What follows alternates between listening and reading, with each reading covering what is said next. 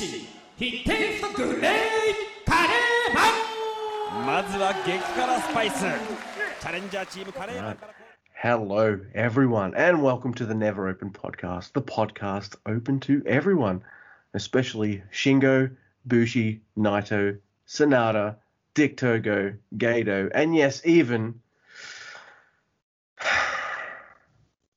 Yujiro. Get well, guys. I don't know if all of them have the COVIDs or just some of them. You know, they're all together, so they had to whatever, but get well, lads. I'm just happy that they're all big, strong, fit dudes. So it's probably a good chance that they'll power through it and all that kind of stuff. And it'll only be a couple of weeks and they'll be back, maybe. I don't know. But this is the Never Open Podcast. We talk about New Japan Pro Wrestling. I am your host, Luke. And with me, as always, is my co-host, Mr. Andy. Say hello, Mr. Andy. Hello, Mr. Andy. Hello, Luke, and hello to the listeners. It's heavy news day. You know, usually all the news happens as soon as we hit stop on the recording, but it all happened like last night for me, this morning for you, and all kinds of shit's going on in New Japan, and a lot of it's not good. I'm a little worried, and I'm worried about the wrestlers, and I'm worried about the company, and we'll get into why. But we have a weird show today because we have like all this news. Then we have this big like resurgence show that has all this crazy shit happen on it. Mm-hmm. Then the second show we're going to talk about also has something crazy. And then the last show is kind of like, oh, this is also a thing. It's a bit of a wet fart, really. Yeah. We also got a few things. We've got Mr. Ian's strong review, of course. And I have a little bit of impact. Now, the little bit of impact that I have to talk about took place before Resurgence, but I watched it after. I almost forgot about it, but I thought, you know what? It's 15 minutes. It's an extra Jay White match. I'll watch it. Whatever. It's fine. And then we got Resurgence and wow, a summer struggle, which is living up to its name. We said the same thing last year. Yeah, we did. And just in case I haven't said it yet or you've heard me say naughty words, we do swear on this podcast, so just be aware of that. And if you want to contact us, you can. You can do that via an email or a voice email, and that's at neveropenpod@gmail.com. I'm on the Tweety. That's at Grumpy2EB. Mr. Andy is at Drucifer Tweets, and he and I are collectively at Never Open Pod. There we go. Wow. I'm not even going to ask you to praise me for remembering this week. I think I've got it down pat now, man. Yeah, you know, Grape Ape is looking down on us right now, and he's very happy with you. He's not dead. He's just really tall. Oh, okay. Thank goodness. So all right. Is he really tall, or am I just really short? I don't know. I'm not that tall. That's what you said last week. I don't know what that means. I mean, I don't know what the average height in Australia is. I know that, you know, last week we did establish you all are raised in, you know, a kangaroo's pouch and that you're stolen by a dingo when you're born. But I mean, I don't know how the whole height thing works. I don't know how height works either, man. I don't have any, I don't. Well, we in America, we're raised by our mothers, of course, who are barefoot and pregnant in the kitchen our entire lives. And as soon as we come out of the womb, they hand us a gun. And, you know, when we're 21, they hand us a beer. You know, not when we're born, but when we're 21, they hand us a beer. 21. So. Fuck that, man. I'm over 18 here. It's 18 here. Did you know that? Yeah. And it's comical because it's kind of like that whole thing where people are like, no, don't have sex before marriage, and everyone's like, wink wink, okay, we sure won't. It's the same thing with drinking. We'll do what you guys definitely didn't do, right?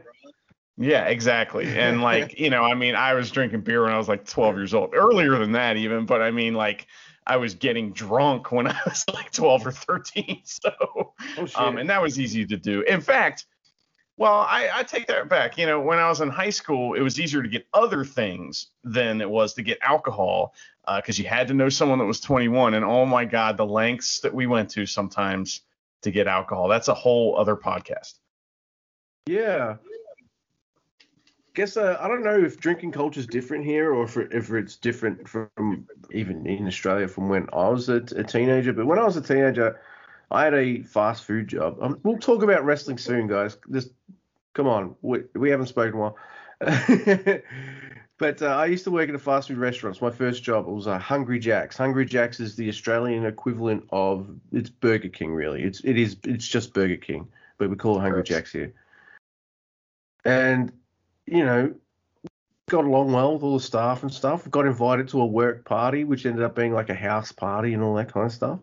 And my dad would just, go into the bottle shop and buy me a bottle of Jim Beam.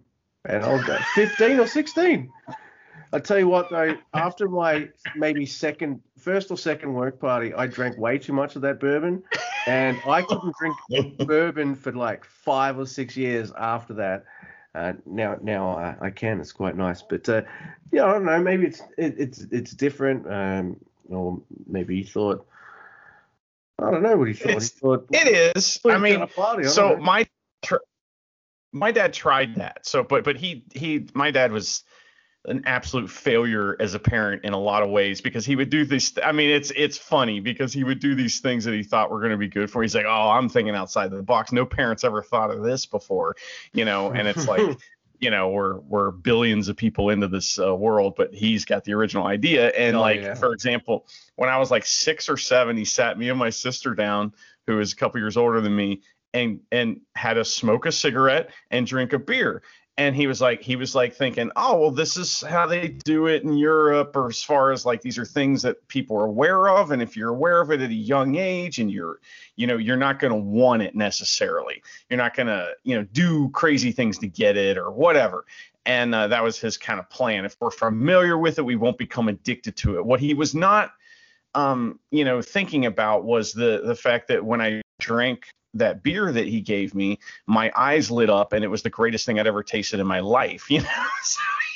Oh, wow. You'd like beer from the first sip. For me, it was a bit of an acquired taste. Sometimes I'm still acquiring it, but I don't mind the odd beer. But And I have some hilarious Jim Beam stories too that we'll have to tell one day, which it's so funny that your dad bought you liquor as a kid, not like beer, liquor. Liquor's like, to me, like that's like cocaine and meth, what I mean? It's like liquor is like, liquor can get you in big trouble, where beer it takes a little work, Well, let's just say I learned some lessons and made some switches. And like the first time I ever had screwdrivers, I was just like, wow, this just tastes like orange juice. And then like an hour later, I'm like, oh fuck, okay, yeah. You learn all this stupid stuff when you're young. And then you're shitting yourself for 2 days because you drank a gallon of orange juice. I say you learn all this shit when you're young, but then I'd be stumbling home from a party when I'm like 29 or something like that. Hey, okay, so I have a big announcement. I actually 2 big announcements. I mean, the first one's really a big deal, okay? Yep. We've worked hard. We've been doing the things. We've been saying the words and watching the wrestling, and it's all paying off finally. We are the number 8 of all time wrestling podcast in India. So I would just like to thank everyone in India, all 45 of you, for listening to us. Actually, I don't know if I say things like that often. I think I maybe reference listeners here and there. I try to remember to name check them when I do reference them. I'm not sure I always do that, but if you do listen, thank you for listening. If this was your first episode, now you know that I was a little pisshead when I was growing up. So congratulations. It's the first thing you know about me. You're still a pisshead. Get out of here. Yeah. It's good being Well, that's one announcement. Yep. The other one is I'm actually going to plug a different show. So, There's this new show on Stars, which is like fake ass HBO, and it's called Heels. And it is about pro wrestling in an independent pro wrestling promotion in Georgia. That's in America, down there in South, and it's about wrestling. And we are going to cover that on the Road Home from Wrestling podcast, me and my buddy Dean, the original two hosts. And we've been covering that, and we will be covering that every week. So if you're any interest in that show, even if you're not going to watch it, check out the Road Home from Wrestling podcast feed, and you'll enjoy our conversations about it, because the show has a lot of good things and a lot of bad things and a lot of things that we make fun of. And my God, me and Dean make fun of everything. So you'll love it. All right. I have not seen that yet, but I do have access to it. It has been released here in Australia. So yeah. Thank you for reminding me, actually, Mr. Andy. So yeah, and I like the dude in it, the Arrow dude. I like him. Yes, he's good. It's an interesting show. One of the things that we really had fun with is that they kind of have some red herrings in the first episode, or maybe not. We don't know. It's the first episode, but they just don't go where you think you're going to go with a certain thing. And my God, we had so much fun with it. We were just like shitting our pants laughing at everything that happened to this one particular character because of where we thought it was going. So, check out that podcast if you enjoy it. Even if you're not going to watch the show, you will really enjoy our review. So there's a thing. Having heard quite a few of their reviews, yes, they are enjoyable indeed. So yes, do check out the Road Home from Wrestling. And Mr. Andy, we do have some news. Some of it we can't mention until after the show because it's a bit spoilery. I know we don't usually give a shit about that, but let's just save that stuff for later, if that's all right. The stuff involving the United States title, if that's all right with you.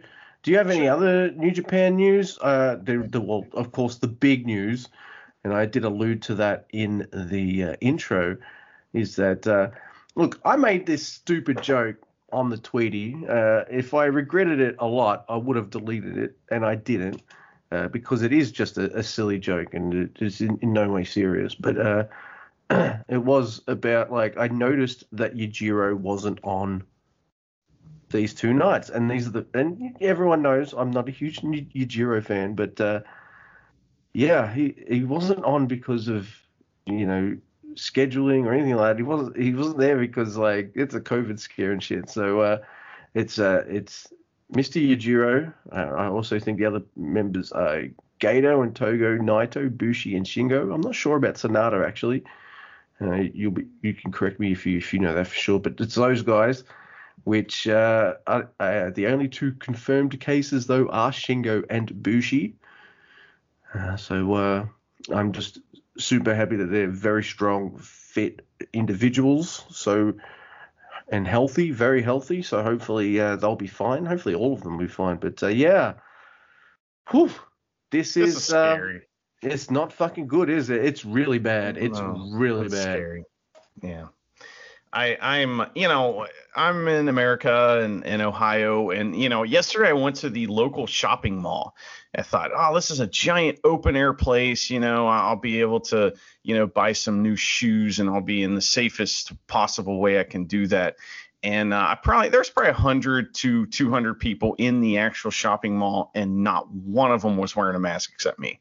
So we don't give a fuck over here, and it is just. Like, I am not numb to it. And so, like, it is just terrifying to hear every day there's another 2,000 to 4,000 people that have it here. And I'm just looking at these microcosmos,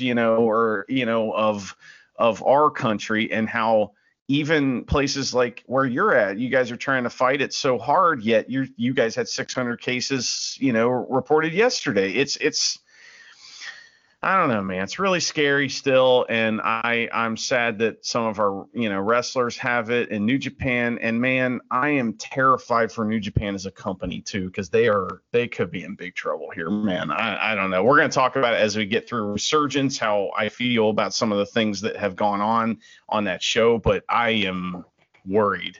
I don't know. We'll see what happens. But yes, we have tons of news and stuff. But here's what I'm thinking. So Ian has a strong review for the night before Resurgence. So maybe we should check that out. Do our Resurgence review and then listen. He also sent us a review of Resurgence, which we could hear after the Resurgence show. What do you think? Oh, I'm in. I agree. Okay. Just let me look into my email. It's that one. Yep, I'm ready. Okay.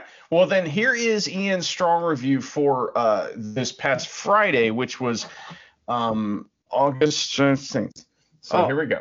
Before you start, Yes. I just want to, I might as well just say it on the show, Mr. Ian, Mr. Andy and I will probably check out the next few strong shows because they'll have a crowd and stuff, but we're not going to really write notes or anything about them. So this is funny to me. It's just my way of saying, like, dude, we love your work. Like, we're not taking your gimmick. So, yeah. We're not going to step on your toes. And it's funny, too, because you were like, so do we have to watch Strong now? And I'm like, no, Ian does that. And you're like, oh, thank God. Yeah. We love you, dude. So thank you very much. We should send him a T-shirt or something. Anyway, all right. So let's see. Here is Ian's Strong review. Here we go. Hi, Luke and Andy. This is Ian with another New Japan Strong review. In tribute to this being the last New Japan Strong show recorded from the Ocean View Pavilion, I'm also going to forego my usual audience of thousands of screaming Ian maniacs to record this in a black box in the middle of nowhere. It'll be tough to go on without my people, but it felt appropriate. First up for this final studio show is Wheeler Yuta versus Barrett Brown and his two dads. That's right, alongside Bateman, Barrett Brown is now accompanied to the ring by Mysterioso, who's dressed all in black. Thankfully, we're spared any more Pavarotti jokes from Kozlov, and honestly, I actually quite like the spread of stables to New Japan Strong. This is a decent match, hampered by my inability to buy the idea of Wheeler Yuta and Barrett Brown as equals. Yuta is tall, muscular, exceptionally athletic, and very handsome. Barrett Brown isn't, and not to be unfair on the guy, isn't. Brown's strength in numbers gets the win after a code breaker from Mysterioso, but both guys look pretty good here. Following this, we get Hikuleo versus Fred Yehi, which unfortunately brings out all of Kozlov's worst instincts, and we get 3 Fred Yehis in a row. There's a lot of fun to be had in the idea of a compact powerhouse facing an absolute monster. Unfortunately, not all of that fun makes it into this match. No fault to either of the guys, but they both work kind of a slow style. That means that when they're together in the moment, there's some exceptionally nice, powerful spots, but when they're not in sync, there's an awful lot of lumbering around. Hikuleo wins, as expected, and gets on the mic to demand worthy competition. This brings out Juice Robinson, which is a pleasant surprise, especially as it gives us a classic Juice Robinson insane promo. At one point he refers to Hikuleo's, and I quote, baby giraffe childbearing hip ass. I like Juice in the ring, but if he could wrestle as well as he talked, he'd have every world title ever made. In our main event, we have Tom Lawler and Danny Limelight facing off against Leo Rush and Carl Fredericks, and if there was ever a match that begged for a crowd, it was this one. It was fast and exciting, and at points really brutal. Rush and Fredericks gel really well as a team and get some nice superhero moments.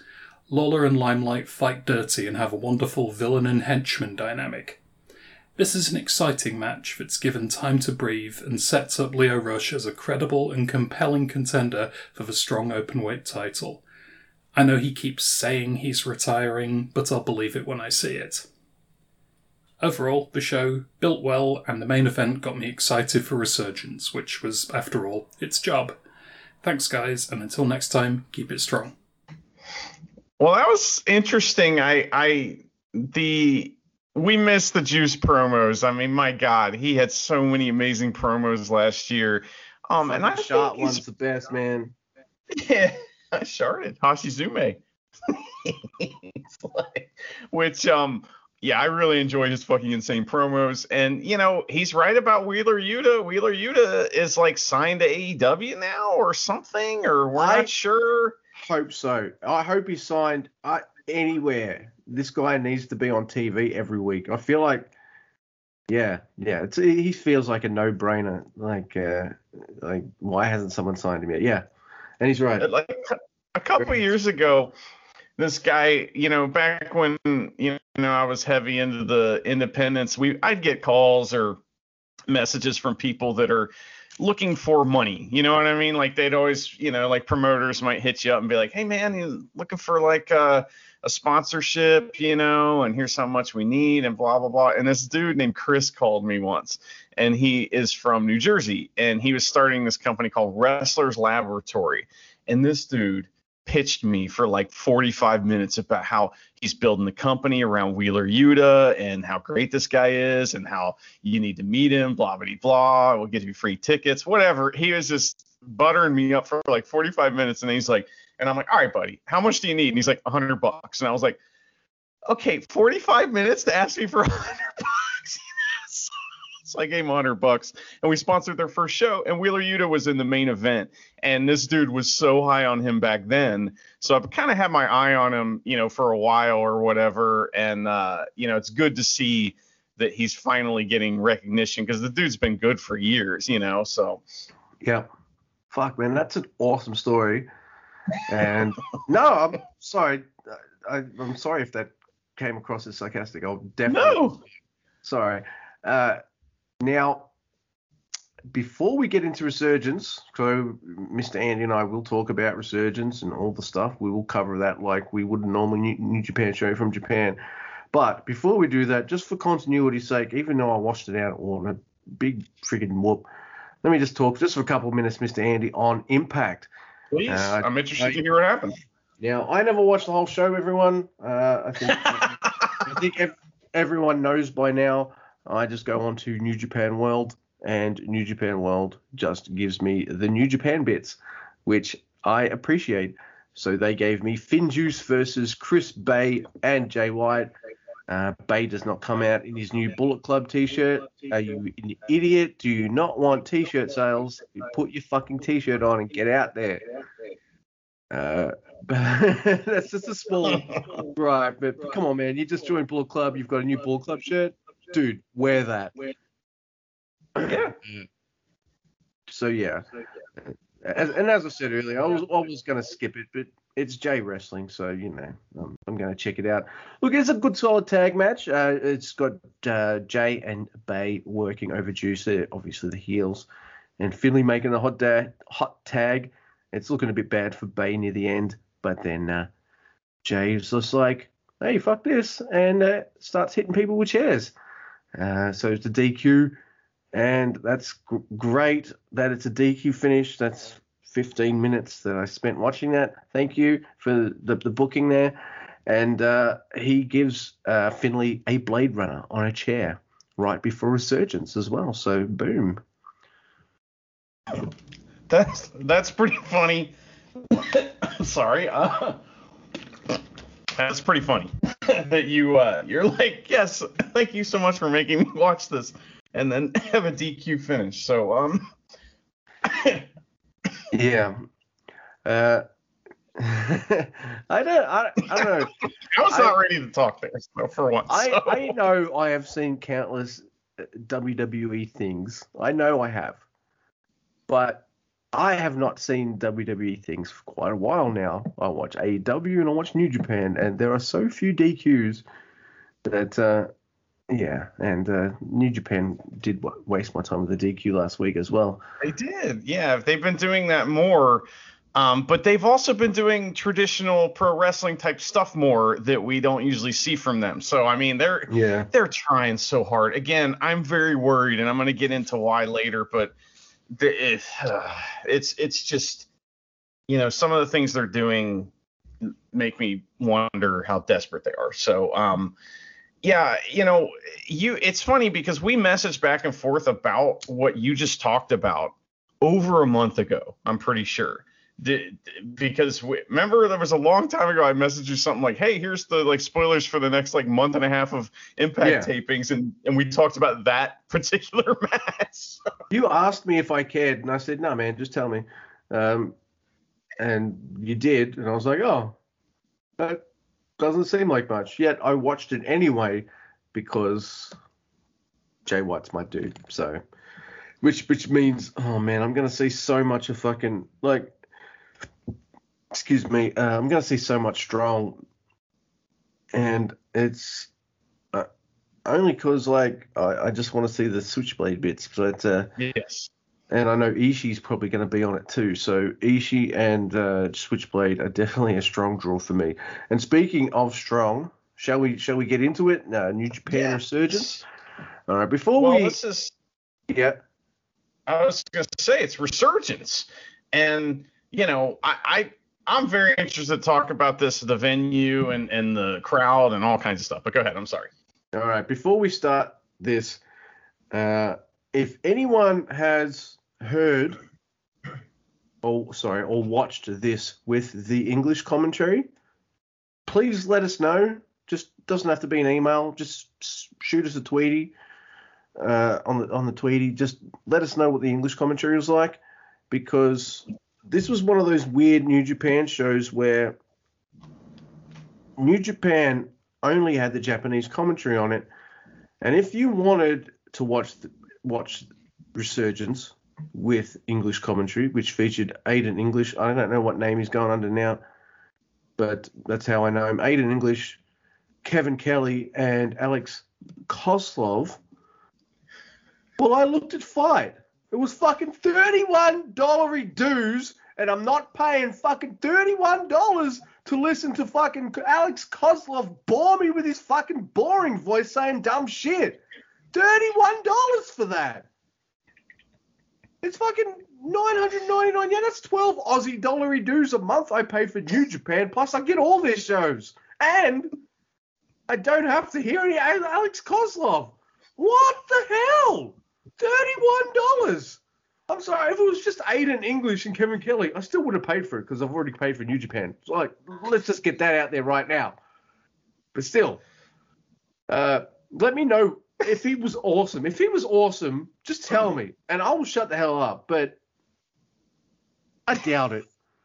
Anyway. I've been waiting for that for a couple of days. Thank you. Thank you. Yeah. I've been holding on to it. It was cathartic as I thought it would be. As cathartic. Yeah. So let's do it. Where are we, Mr. Andy? So we're at this place. It's like Olympic Stadium or something. Is that right? I didn't write it down what the name of the place was, but it's someplace in LA.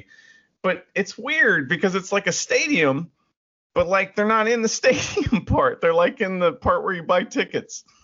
It's fucking weird. I don't, like the entrance to the stadium is in the background, and they're like, the giant walkways and, places where maybe people would be parking is like where the ring is and everything. So it's weird. The other kind of weird thing. Now, I have a lot of good things to say about the show, so don't get me wrong. This is not going to be me shitting on the show the whole time. But you will hear me do some of that, but there are a lot of good things on this show. Absolutely. You're right. Yes, and I apologize for my voice. It's early for me right now, and I'm trying to adjust to that. But anyway, so there's another thing that's a big problem with the show, and it's something I noticed immediately, and eventually I did kind of forget about it, but man, it was bugging me so bad, and I didn't tweet about it or anything, but it was that the hard camera is too close to the ring, so it has to move the whole fucking show. So like anytime there's a hard cam shot, the camera is following the action just like 1 inch to the left and 1 inch to the right, which just bugged the shit out of me. And I'm sure nobody else noticed that, but it was like, couldn't you just move it back 1 fucking foot? 1 foot, like they didn't measure right or something. And something else I will mention about this is yes, there are definitely people from New Japan working on the show backstage. But this seems like this is mostly like, the guys, maybe even some of the NWA guys or the, I don't know who's doing the production here, but it's not standard New Japan production. It's much more like New Japan than Strong is, in a lot of ways, but it's still weird. To tell you something about that, Mr. Andy, when the second New Japan Melbourne show happened, which you can watch on New Japan World, that was the same deal. You could watch it with the Japanese commentary, but you had to wait for the English commentary. And I think it had something to do with New Japan doesn't have all the necessary infrastructure and all that kind of stuff. That's how it was kind of, I kind of finally found out. And what they did was with Fight, or locals kind of organize this thing, and Fight's like, well, all right, if we do this, that's fine. We'll help you out with that, but we'll get the English rights for the live broadcast and stuff like that. So that's how it worked for the Aussie show. I can only imagine that it was some kind of similar deal here. That's just a theory. I don't know for sure. But as for being in a weird place and not in the big main area, I'm also going to say, like, it might be an over thing, because look, AEW did a lot of shows in lockdown, but before they did that, they had a lot of shows with fans. New Japan, before lockdown, had a lot of shows with fans. So everyone kind of knew all the wrestlers and had seen them perform live, having matches with each other. The thing about everyone on Strong, and I don't mean to shit on them, I'm not. There's some really good dudes on Strong. No one's seen a Strong show live. And I don't know about you, Mr. Andy, but I felt less invested with the Strong stuff because I don't watch it every week, week in, week out. And maybe that's why they decided to send some New Japan stars, and maybe that's probably why they're in the area they're in and not in the kind of big arena-y bit. I don't know, just theories. Yeah, that's very interesting that you point that out. And a couple things about that. One is that since there hasn't ever been a Strong live show in front of a crowd, I mean, that means that they're still developing those organic things that are going to happen from a crowd. You know what I mean? Like, you don't have your first wrestling show after no one's seen your show and organic shit's just happening right and left, and you're going for the first time and you're like, why is he chanting that for this guy? And oh my gosh, this is so neat. Which is how it works when you go to an established company. You notice all these things like, oh my God, why are they throwing trash bags at that guy, or whatever random bizarre thing the fans are doing, and you want to know about it. So, I didn't pay much attention to the crowd in this show because I just don't.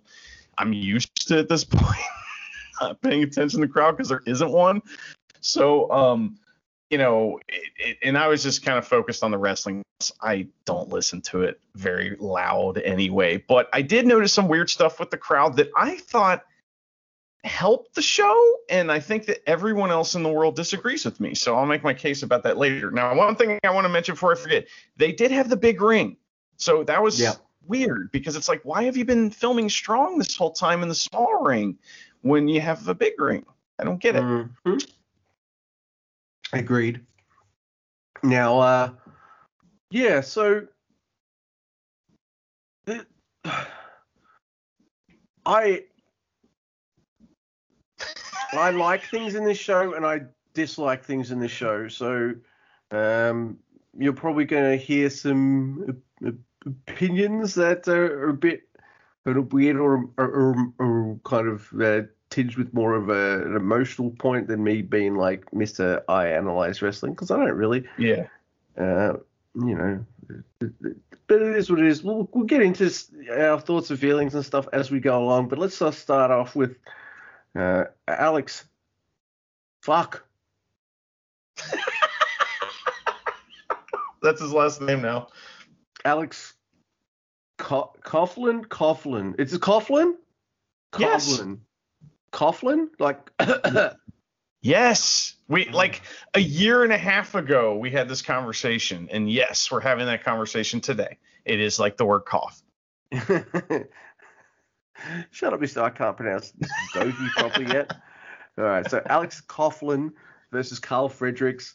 I don't know if you agree with me, but I thought this was kind of never. I have not seen these two for a while, so it was really good to see them again because, alas, I don't watch Strong. And these two set the tone for me. Like, these two were out here going, all right, we're live. We've wrestled together a million times, but let's just fucking kill each other. And I thought it worked. I thought it was kind of never as fuck. There's some gnarly clubbing blows. Alex does this deadlift fireman's carry kind of thing. I'm like, holy shit. There's amazing chemistry, which you would expect because they were young lions together. And it's pretty hard-hitting stuff. Carl hits this DDT thing for the win. Oh, and before we continue any further, my friend, Shane, I don't know if he listens to the show. I don't know if I've told him about the show. But anyway, he watched, what was the last major New Japan show, Mr. Andy? The major one. The Dome show? Yeah, he watched that, and he thought it was really good, and he watches AEW religiously every week. So I said, well, look, here's my deets. You know, I gave it to him last time as well. It's on. Resurgence is on Sunday. He's in lockdown, by the way. Shane, he's in Melbourne, so he's in lockdown. So I think he wanted something to watch, and he wasn't sure how he would go because no English commentary. He was fine. By and large, he liked the show a lot. So there's that. Awesome. What do you think of Alex Coughlin versus Carl Fredericks? This is a strong style Young Lions match. Yeah. And it's like great. You know, this is what you want. And I wish that this had kind of set the tone for every match. That would be great, you know. But yes. Because to me, this is New Japan right here. And these guys were awesome. Everything's like really stiff and looks like it hurts really bad. And like like you said before, these guys have probably had 100 training matches against each other and matches, you know, on strong. I don't know what Carl Fredericks has been doing, but he's like always hurt. So it's good to finally see him in front of a crowd in a situation that is like beneficial to him, working with someone that he knows very well. Because honestly, I've never seen anything in him. I've never like watched him and been like, oh yeah, okay, that guy. And so this is kind of the first time that's ever happened for me. So I really enjoyed that. I like that he has like plot armor because he has like earrings in. So that means like heels can't jump him before the match because that's not very safe, you know? So that's good. And I noticed that bridging fall away slam too. That was fucking amazing. Oh my God, right? That was really cool. It's like a bridging fall away slam suplex thing. I don't know. It's fucking awesome. It was a lot very similar to that thing that we just saw Adam Page do in his matches, you know, that we watched last week. But that finishing move's Impaler DDT is what that is. So that was Gangrel's finish. It's a fucking cool move. I like. You're right. That is Gangrel's finish. Mm-hmm. Holy shit. All right. So, well, that was good stuff. And we start our next match, which is Rocky Romero, Fred Rosser, and Wheeler Yuta versus Clark Connors, 2GP, and Ren Narita. And this is your traditional 6-man New Japan Pro Wrestling tag match. It was fun stuff. Clark Connors looks like a literal lion. And then you said he looks kind of like a mini Hangman Page, which is also kind of cool. I have to admit, like, I see Rosso and I see WIB dude, and I think I see that more in him than other dudes who came from the WWE, I guess. Mm-hmm. But I really liked his stuff with Ren Narita in this match. I thought they were great together. And, you know, I guess they've had some stuff together in the past, but if I catch a strong episode that has Mr. Jay White in it and these two are wrestling together against each other, yeah, I'd be happy to check that out. So that was pretty fine. TJP, he hits this kind of splash thing on Rocky, which allows Clark Connors, who I guess has graduated from Young Liondom. I guess so. I think Mr. Ian might have told us that, but I don't know. I don't remember everything we recorded. I'm sorry, guys. But he seems like it because he's not wearing Young Lion gear in the ring either. So congrats to him. He's a bit of a badass. By the way, Mr. Andy, where the fuck is Gabriel Kidd? Where is he? Yeah, that's a great question, man. I hope he's okay because we haven't heard from him in like 6 months or something. he just disappeared, So that's maybe he got hurt. Surgery takes a long time if you tear your shoulder or some shit like that. I hope it's nothing like that, man. Yeah, great. So this is, I mean, to me, this is just kind of a match. It's like you said, it's kind of one of those like house showy type matches. But it's fine. I really enjoyed Ren Narita because he's just the pissed off young lion, and that's the only like kind of trait they can really show is like pissed off. They can show that like fire and stuff, but like young lions are limited as to what they can do, but pissed off is definitely something they're allowed to do. So they all do it really well. He does it awesome, and I love pissed off young lions. Yeah. It's just the best thing ever. Ren Narita has that look about him like he wants to hurt people. Yes, and he's in the right place because I think Shibata will really teach him how to hurt people. Yes. He also like, I don't know, he kind of has like this built-in chip on his shoulder because he's tiny. You know what I mean? But he's not like tiny and fierce like Mighty Mouse. He's like tiny and angry, and I like it. I don't know. Anyway, I can't wait to see what he does. He should be showing up in New Japan here soon. He's ready to go. Let's fucking get him back over there. So, but let's see here. There's some really good stuff when like Clark Connors and Rocky are in there. I like that. That's cool. We get some extra stank for TJP on this like crazy clothesline that he gets hit with when Rocky hits him, which is hilarious. He's doing the forever clothesline. He just destroys TJP for no reason. So that made me happy. Me too. And I like you said, it's interesting to see what this means for Clark Connors. Will he be going to Japan? That'd be cool. I don't know. We need new wrestlers in Japan. However, maybe everyone should stay away from Japan. I don't know. That's the hard thing, isn't it? We're like, why are our favorite wrestlers not in Japan? Luke and Andy, Japan's rife with COVID right now. Do you really want them in Japan? So is America. So is America. Yeah. Yep. At least they're in California where like they actually have rules still, and they're like trying to do something about it. They're not, but they're flying dudes to Florida. So I don't know, man. Yep. I don't know either, but our next match is Lio Rush, Adrian Quest, and Adrian Quest is taking the place of Brody King. So we've got Lio Rush, Adrian Quest, Chris Dickinson, and Fred Yehi, and Yuya Uemura, yeah, versus Tom Lawler, Danny Limelight, Jarrell Nelson. Hey, what do you think? Do you know what did Jarrell name his son? Go. I don't know. I'm sorry. Kal-El. Come on, get out of here. Oh, shit. I'm sorry. I was reading something that I'm trying to. Yes, I'm sorry. I was preparing to talk. I apologize. Pay attention. All right, so we've got, Tom Lawler, the strong openweight champion. Look, I would have put Tom Lawler in a title match on Strong's first live show in front of fans. Like, that seems like a fucking no-brainer to me. So the fact he's in a fucking 10-man tag blows my mind. But yes, he's in a team with Danny Limelight, Jarrell Nelson, Royce Isaacs, and it's not just Yujiro who gets the sigh, and fucking JR Kratos. He sucks. Anyway, okay, so as I said, this match is weird to me because Lawler should be defending his title here. He just should.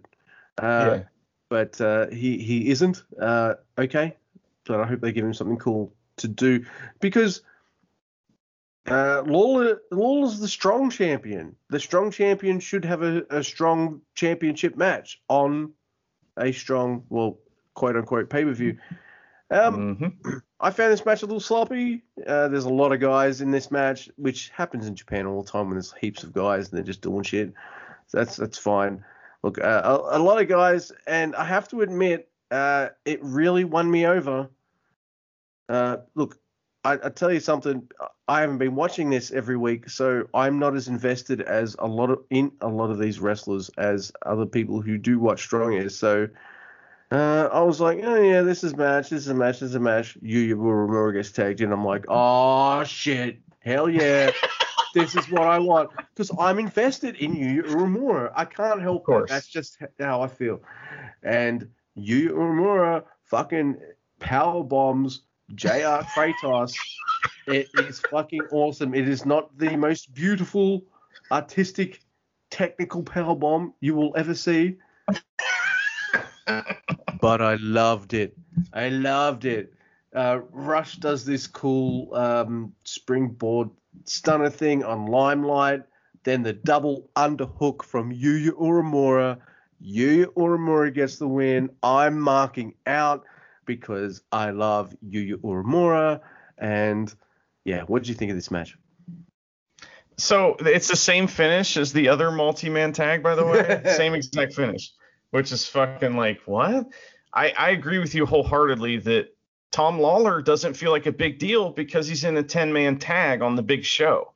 Yeah. Like, I've seen this guy, and around and like, I'm not a massive fan of him anyway. So like, but I'm kind of indifferent to him. It's not like I don't like him. I don't understand it yet. And it's so just like me with Great O'Khan for ages. I'm like, I need this guy to show me something. I need him to show me something. And he did. Now I'm all about Great O'Khan. Yeah. I think I need to see Tom Lawler have a title match in front of a crowd. And this would have been perfect. Yeah, absolutely. So, but before this match, there was a couple things that happened I want to mention. One is that we see Kozlov, the Drama King, and Kevin Kelly. We just can't hear them. So they're waving at the camera, and we're like, yeah, we can't hear you. And Hiromu is on commentary for Japan, so it's like super weird. And like he's making all kinds of weird noises and yelling and being awesome and entertaining, but I don't know what he's saying. So we also get this very strange video package before this match, and it like chronicles the past 2 years of New Japan in the United States. And it's like, thank you. And it's like, I don't. It's just a weird video package that didn't make any sense. So I have a big problem with Tom Lawler's work in this match, not his physical work. There's something that just didn't happen this match that absolutely should have happened, and that's him walking over to the fucking camera and like grabbing it and going like, why am I not in the main event? This match is bullshit. That's like, boom. You know what I mean? Like, why didn't that happen? Yeah. And I have in giant caps, slow down, because these guys are just going 100 miles an hour, and it's just like, whoa, just slow down a little bit. We're good. Except for JR Kratos. Yeah, except for JR Kratos. Now he's used well in this match because he like teases a dive, and that's how Yuya power bombs him because he's like, oh, I'm gonna dive. Everybody else is diving. I'm definitely gonna dive. I almost thought the ref was going to dive, which if you've never seen in a match is fucking hilarious when everybody's just doing dives and the ref's like, fuck it. And he just climbs the top rope and dives on everybody. Yeah, I love wrestling. Wrestling's fucking amazing. It's so much fun. Anyway, so, the whole thing, like I said, it was the same finish as the first match where the young lion got the pin because he got help from the guy who's like a top guy or whatever. And Leo Rush has an upcoming title match with Tom Lawler that isn't on the show because I guess they want to sell tickets to the live tapings because it's going to be on that. So on your big show, your champion is in a 10-man tag, but on the TV show, he's defending his title. So is that a TV title? Because if it is, let's just call it that, Because if it is, no wonder Jay White's there. Now, but this match is all about what happens afterwards, right? I mean, yes, fuck yeah. Oh, by the way, I don't mind if Yuya Uemura gets assistance for the win. He's just come to America. That's fine. Ren Narita's been there for a while. He should be able to get his own wins. And that's not Ren Narita's fault. That's how it's booked. But come on, man. You gotta bump Ren Narita up a bit. He's no scrub no more. Come on. He's on excursion, motherfuckers. Treat him like he is. Hey, I like me some Ren Narita, goddammit. I love you, long young lions. So yeah. But yes, the one of my favorite things of the night happens. Yu Uemura gets on the mic, he cuts a promo, and he pretty much wants to join the LA Dojo, and Katsuyori Shibata comes out, and I'm just like, this is so fucking awesome. I am marking out big time. I love every second of this. They hold out each other's hands, and I'm just like, oh, fuck yeah, Yu Uemura is LA Dojo, and I can see a bit of a killer instinct in Yu Uemura too. So you wanna learn some of that. You want to hone that killer instinct. I can't think of a better teacher for both him and Ren Narita than Katsuyori Shibata. So that's awesome. Yeah, it's fantastic. And like Yuya cuts the promo in English and it's so adorable, but I have no idea what he said. And then Shibata comes out, and Shibata is like, he just grabs the mic and he grabs his hand and he just goes, we like have an instant meme right here because he's like, come with me. That's it. Yeah. It's fucking awesome, man. Hell yeah. It's a big moment. One of the coolest moments of the night for sure. It's as someone who's watched him from the beginning, obviously I've said it a million times, but the ultimate fan experience is seeing your wrestler that you're invested in make it to the next level, whatever that level is. That's like a really cool thing, especially when you still talk to him, you know what I mean? Or you know him personally. That's a really cool deal. But like, you feel like you know the Young Lions personally, because goddamn, I've seen a lot of Yuya matches, Oh yeah. You watch a lot of, if anyone listening here, if you watch a lot of New Japan Pro Wrestling shows, you will get invested in the Young Lions. Do they lose all the time? Yeah, they do. But by God, they're fucking awesome. They're going hard. They're learning. It's a great system. I love it. And let us go to the next match. Yeah, it is a match. It's Juice Robinson versus Hikuleo. And I say Hikuleo, he's very tall. He's not an ugly man. He is under 30, and I think maybe he's in the wrong company. I don't know. That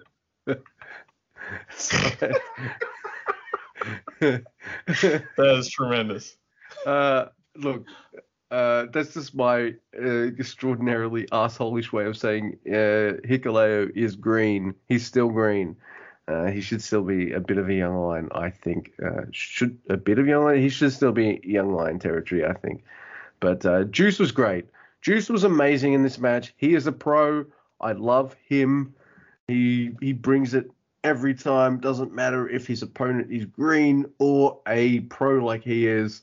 I have a good time during Juice Robinson matches. I just do. I like him. I like the guy. And I would say he's green, but I would probably say he's a little more lower than Tama. But yeah, there's a late to the rope spot, but that's what my note says. I don't know what that means, and it's kind of sloppy. It is what it is. Juice tries to make it good as best he can. There's a roll up by him, and Juice gets the pin, and then a choke slam on Juice at the end of the match. Yeah. What did you think of this match? You were going to try and convince me it's a 20-star banger or what? No, I don't do stars or say the word banger unless I'm quoting banger. You. But yeah, I don't say it. I'm too old. But couple things. I thought your joke. I misinterpreted your joke, I think, because I thought your joke was saying that he should be in WWE because no, he should. He's like 7 foot and under 30. They'd love him. Like he doesn't even need to improve in the ring. That would go there. Yeah, the fucking moon over there, man. Anywhere else? Okay, you're green. You got to get better. WWE, are you 7 foot? You're kind of handsome. Can you kick someone in the face? Would be the big boot. Yeah, you're good. Get in the fucking there. You're done. Yeah, you're in a tag team with AJ Styles now. Yeah. So, and you're champions. So, anyway, I got a big problem with Bullet Club guys coming out alone. I don't like it. Like, what are we doing? Like, why are they coming out alone? Where's Kenta too? I'm gonna ask that question every match here. Where's Chris Bay? Where's Chris Bay? He could be coming out with them. I thought that's the whole point of making someone in the Bullet Club so you could fucking have him on the show. But anyway, whatever. It's a match that happens to be on the show, and they wrestle each other. It's a goofy looking roll up.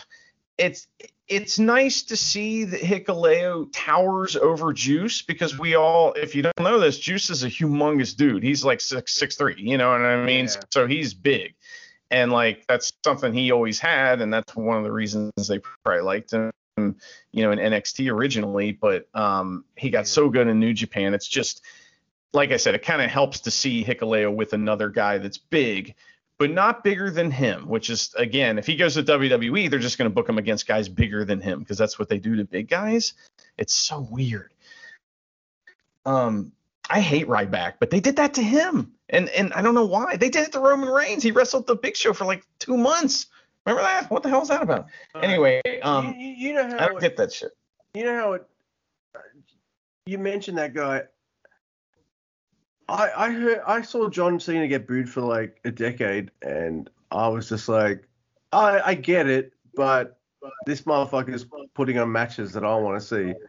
Roman Reigns, I don't give a fuck about him ever. Anyway, continue. Yeah, I don't, you know, whatever. I was talking to Alexis Montez the other day, and we were talking about Roman Reigns, because he was filling me in, because I don't really watch it, and he's like, he calls him drug dealer Roman Reigns, and he loves drug dealer Roman Reigns, so, which I think is funny. But yes, that's kind of all I have to say about this match, is what I said about WWE. So yeah, look, the next thing that happens in this show, I hope it excites a lot of American fans, because they announce a whole bunch of strong announcements for all kinds of dates. Me, however, does the thing straight away. I see Jay White's face on it, and straight away I'm just like, when's the G1 start? And then straight away I message you, I'm like, this conflicts with the G1. And straight away you and I are instantly deflated, because we want our boy in the fucking G1 so bad. And and I was going to say originally that it's kind of selfish that we want it to because Japan's so bad with COVID. But as you so pointed out earlier in this very episode, Mr. Andy, so America's rife with it too. So it doesn't make any sense. Yeah, I don't know what we're doing. Yeah. Am I happy for American audiences to go to New Japan shows and see Jay White? Fuck yeah. And I hope you guys get an appreciation for him like me and Mr. Andy do. I really do, because he is amazing. I know how he's booked as this kind of heel character, but this guy's a motherfucking suplex machine. And for that kind of thing only, I am happy that people who don't necessarily get to see him live will get to see him live. That's awesome. Having said that, he's got my favorite title. I want that in Japan. He's my favorite wrestler, and I want him in Japan. So yeah, dude. This next match that we're going to talk about is really good. And like the first half of it, I'm just fucking butthurt because I'm mad that Jay White's not going to be in the G1. Now listen, I'm going to talk about this in a positive way a little later when we talk about Jay's match, because you know, I got to see something pretty neat and have a little insight about it, and I'm just kind of like I'm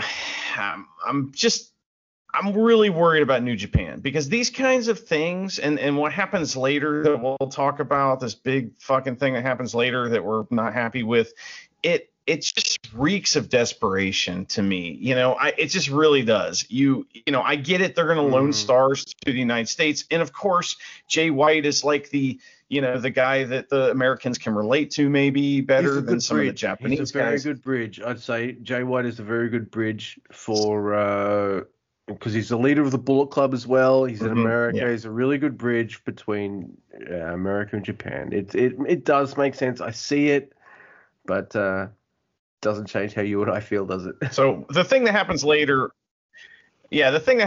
more than this reeks of desperation, because they're bringing Taguchi over, so the King coaches will be doing shit, and that's awesome, mega coaches, and Yes. we also have Ishii over there, which we'll talk about him in a second. Yeah. It's not like Okada's there, but Tanahashi's on this show.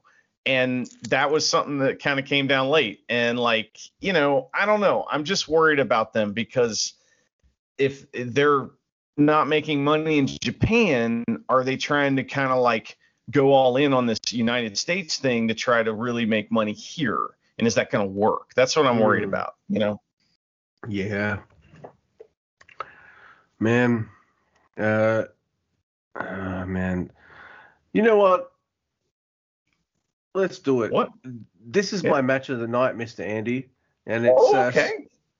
Small Stone Dog versus Gigantic Moose. Now, I know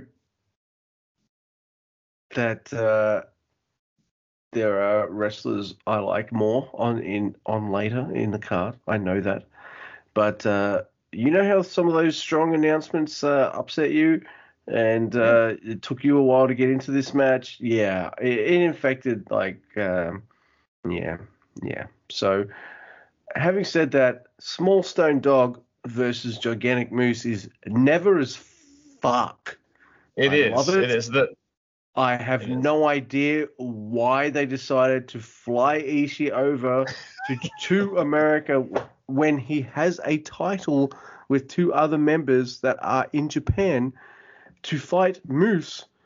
And I will also say, Mr. Andy, I've never seen a Moose match. This is my first Moose match. Really? Wow. Okay. That's a good one to watch. I don't watch TNA, man. I don't watch it. Or Impact, sorry. I just watch, if Jay White was in a feud with him right now, I'd know who Moose is. I know who he is. Moots, I know who he is. But I haven't really seen him wrestle, and I regret that, because how old is Moose, by the way? Because if he's under 30... I would think he is 30. I would guess that he is 30 or he's 32. And he's already had looks from WWE. They don't want Moose. So he may go there one day, but I mean they've passed on him for 10 years now, so they don't want Moose. Yeah. Well, really? Maybe 7 years. Yeah, they don't want Moose. You know what's funny? I bet you they would take Hikuleo. They don't want fuck you. Yeah. Listen, you, Luke. Andy, not you.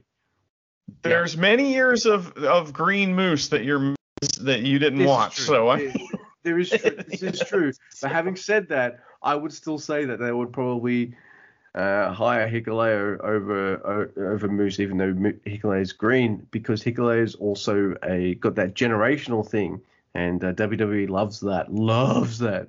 This guy's the third generation wrestler, or whatever. This is the son of King Haku. All that kind of jazz. Anyway, let's do it. Tomohiro Ishii versus Moose. This is never as fuck. It's an amazing big man versus little man match. Moose, man, he can do some high flying shit too, which is what I thought was super cool. Ishii, man, that this guy can pick Moose up and suplex him. Holy shit, that is awesome. And Moose does this amazing leaping to the top rope, then turns around crossbody kind of shit. I'm just like, you're 8 feet. How did you do that? That's a Tanahashi move. How did you do that? That's fucking crazy. Lots of gnarly strikes and reversals and stuff. They both give each other one kick outs, double lariats that's colliding against each other. This is heaven for me. By the way, when I said I was kind of confused as to why they got Ishii into America, he's over in America, remember? Yeah. Western audiences love Ishii. Yeah, you're right. Yeah, they love him. That's why he's there. Amazing drop kicks by Moose. He's just fucking nailing it. There's incredible selling by both men. I know Moose is the big dude, but he sells enough to make it believable, but not too much because he's a big dude. I loved it. An epic brainbuster at the end, and Tomohiro Ishii beats Moose. I thought this match was fucking awesome. Yeah. I liked it too. I didn't like it as much as you did, but I liked it a lot. I liked it, yeah. This Moose dude blew my mind, so I was like, yeah. Plus it's Ishii. Well, I've seen I've never Moose seen a lot. Ishii beat a guy this tall and big. So it was kind of cool. That can move, I think Yeah. we've seen him, versus Lance Archer, I'm sure, and Probably, Davey Boy Smith before they were, before Lance Archer was good. But this match is very never. The never button is broken right now too, so I'm sorry. It's never as fuck. Yeah. There you go. Yeah. Beep, boop, boop, boop, boop. But it's like, you pretty much just read my notes on the show already. So like, as far as like, it's a big man, little man match. And so it's like that it's that thing, but it's a strong style match. Now, most Ishii matches that are like Ishii matches are going to have these big, long, like mirror sequences. And they do little tiny short ones in this match. It's like less complicated than a typical Ishii match will be. But I think that worked in its favor. And Moose did a lot more than I thought he was going to do. I know he can do a lot. And one cool thing about Moose is that he puts his own little twist on regular moves. So, for example, like I think his finish is a spear, but he does a flip. So, like, he does a spear and then he flips and bumps and lands at the same time as the person that he's spearing. It's weird when you see it. You have to kind of like go, how did that happen? It's kind of like a side effect mixed with a spear somehow. I don't know. It's a weird move. Spanish Fly. Every time I see the Spanish Fly, I'm like, I know he hit that on his opponent, but I feel like that like hurt him too, like even more. Like that's weird. Yeah, the Spanish Fly is it's a fucking like shooting star press and a moonsault at the same time, basically, but or a front flip and a shooting star or a moonsault. Anyway, pretty cool. But this match, is really fast paced, and that's a big part of it. That's awesome. The selling's like appropriate and an appropriate length, and the crowd was fucking insane for this because they love Ishii, like you said. So, and I'm sorry that your cereal got immediately pissed in because this was like, oh yeah, this is going good. This show's starting to pick up a little bit, and then like we have this thing that happens. Yeah. So, oh man, we have to kind of talk about it a little bit too. Oh yeah. We haven't talked about this dude in a while. Out of sight, out of mind. He is a dude that there's this dude I follow on Twitter. He has pretty consistent kind of opinions. I like him, but he wrote this whole tweet like, I don't get all this hate for Will Ospreay. People need to move on and stuff. But I don't know if he knew everything or not. But my response to him was, he is amazing in the ring. Amazing. Shit on the mic, in brackets, and a shitty person. This man comes out. I'll name him just once, just so everyone knows, because we haven't spoken about him for a while. It is Will Ospreay. He is not someone that Mr. Andy and I are fans of. It does pain me because at one point he was one of, if not one of my favorites in New Japan Pro Wrestling. But, I like my people not to be pieces of shit. He comes out, look, and regardless of what I think about him personally, this heel character that he comes out as some kind of like young Ric Flairish kind of dude doesn't work for me. It just doesn't. He comes out, he talks forever, sucks. What he does is saying he complains that he's out for 4 months, medically cleared. He's medically cleared now. He's out for 4 months. They strip him of the title. Moxley had the US title for over a year. They never stripped him, and he didn't defend it.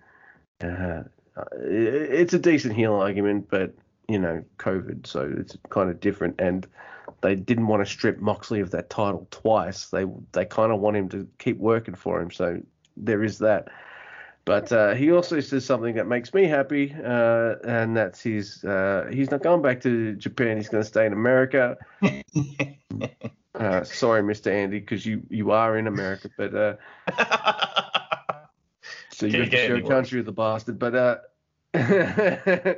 But he says Shingo's the interim champ. Boo. And he pulls out a version of that same title that Shingo has that says, I'm the real champ, and you never know who I'm going to face. Forbidden Door. And I'm just like, you're a forbidden fuckwit, so fuck off. Go away. And, so this put me in a fucking mood that lasted a lot longer than it probably should. I'll leave it to you. Do you have anything to say about this, Mr. Andy? Yeah, I have a lot I want to say. I'm only going to say some of it, but man, it's our show, man. Say whatever the fuck you feel like you need to.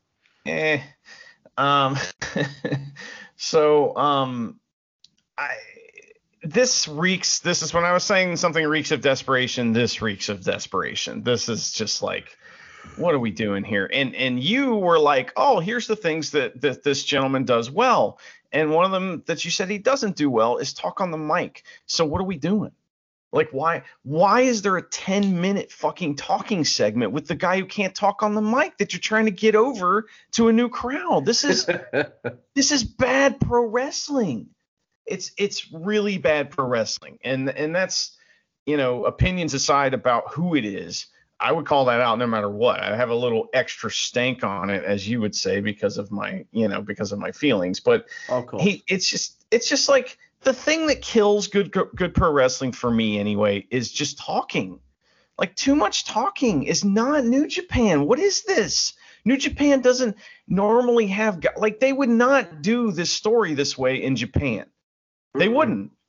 Or if they did, it would be at the end of a show. It wouldn't be right in the middle of some big pay-per-view. It would be, it's dumb. It lasted way too long, and he has a faction now or something. I don't care. How? They're called the United Empire. Yes. How are they united? Yes. He won't go back to Japan.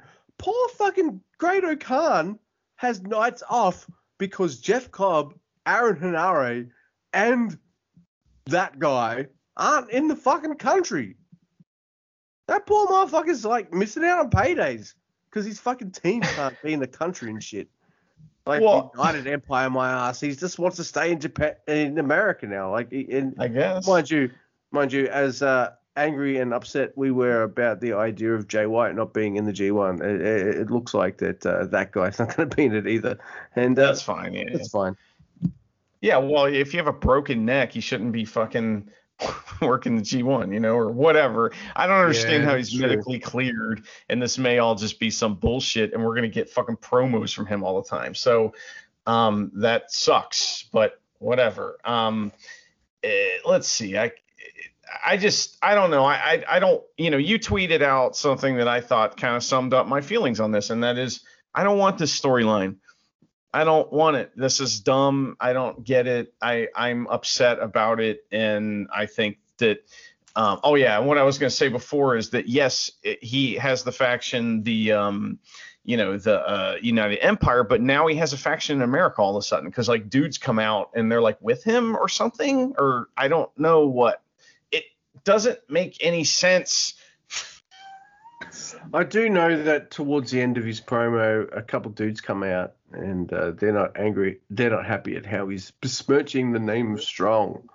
I think. Oh, that's what it is. Okay, I'm sorry. I zoned out on this and was like, what are the? I just have dudes come out and he has a moment with TJP. So TJP. It was TJP, and Clark Connors, and one other dude. They're like, you're besmirching the name of Strong, and Will Ospreay's like, I'm a giant dickhead. Yeah. But having said that, the next match should have cheered me up, but it ended up being a whole shitload of fucking nothing. It's the Good Brothers versus Moxley and Mystery opponent. Am I disappointed by the mystery opponent? Hell no, it's Yuji Nagata. I like Yuji Nagata. That was fucking cool. For some reason, there's fireworks in the background. I don't know what that's about. It's awesome. But I was hoping this would cheer me up after Arsehole got all over my TV. But this felt really short, and Good Brothers just win easily. The end, pinning Nagata. They start a promo, their mics aren't working for some reason, and then the Gorillas of Destiny come out, and I'm just like, I want to see Gorillas of Destiny kill these two, especially Tama Tonga. So I know you probably don't really give a fuck about that match, but I'd like to see it, and they tease it right here. So, yeah, and hey, I know how you feel about Gorillas of Destiny. You can just think to yourself, do you want them in your country or in Japan? So think wise, Mr. Andy, before you answer that. So I thought this was kind of much ado about nothing, really. Move on. Like, what do you think? Well, there's a lot here, but there's also nothing here. It's weird. Yeah, Yuji Nagata looks normal sized in the ring compared to all these like WWE size guys, and that's interesting to me because he's usually gigantic in New Japan, and kind of shows you how size differences are things. And we did get the Japanese commentators getting to call a gun stun, which they haven't been able to do for a long time, which was awesome. That made me happy. I just This is interesting because everyone on Twitter, and maybe even you, Luke, were like, oh, New Japan doesn't understand the heel face dynamic with Bullet Club. They don't get it. And the crowd was confused with the next match, which is what we're going to talk about. But they're not, because the GOD, who is in Bullet Club, come out as the faces to beat up the heels, the Good Brothers. So they know that Bullet Club's going to be face in the United States. So that's why everyone's tweets about this next match were confusing to me, because I was like, they totally understand that, But this match, I don't care. I'm sorry that John Moxley went from a fucking singles awesome match, that could have been versus Tanahashi, to this. He was kind of a non-factor, and that's your big star again. Just like Tom Lawler. It's kind of just buried on the card somewhere, but whatever. Yep. All right. So I want you to just realize, Mr. Andy, at this point, I wasn't happy to see douchebag McGee. And also, that match I just watched was much ado about nothing. So I still haven't been fucking cheered up, all right? So I'm still in my kind of like, Now, is this match good? Yes, it is. I think I prefer the match they had previously, which is odd because Jay White lost that. But, I can't shit on the two blokes. They put on a good match, and that's fine. But at this point, I was still just like, fuck that guy, really? Like, just fuck that guy. And that match, what the fuck was that? It's like, why did Moxley even come here? He should have just been home with his new kid or something. Like, what the fuck? But there's still some things to like in this match. Look, I like seeing Jay just like dump David Finlay on the outside. Jay Wright does my favorite Uranagi, and you did correct my spelling on the word Uranagi, so I do appreciate it. I think you've done that before too, by the way. Well, you asked. I just never learned. Yeah, I did. And, look, I thought it was fine. It never really got me out of my funk, but, like, I also heard these kind of stupid rumors on the Tweety that David Finlay, for some odd reason, wants to go to NXT. And I'm like, are you under 30? Are you over 6 feet? Do you fit their new criteria? I don't know. He's a legacy. But yeah. Yeah, they do love their fucking legacies, don't they? So Blade Runner on David Finlay. So at least the right guy I wanted to wins. And something that gets me really hyped because I've seen these guys wrestle before. It's fucking amazing, and I want it again. Ishii comes out, and Jay's just like, "Are you serious? I beat you. Get the fuck out of here. You're not. What? No, you don't get a title shot. Get out of here." But it's that it's definitely leading to more Jay versus Ishii down the line, which will be fucking cool. And yeah, I also thought the crowd was booing David Finlay, like booing him. So I felt like if they're booing him, he should probably work a little more heel, and I don't think he did.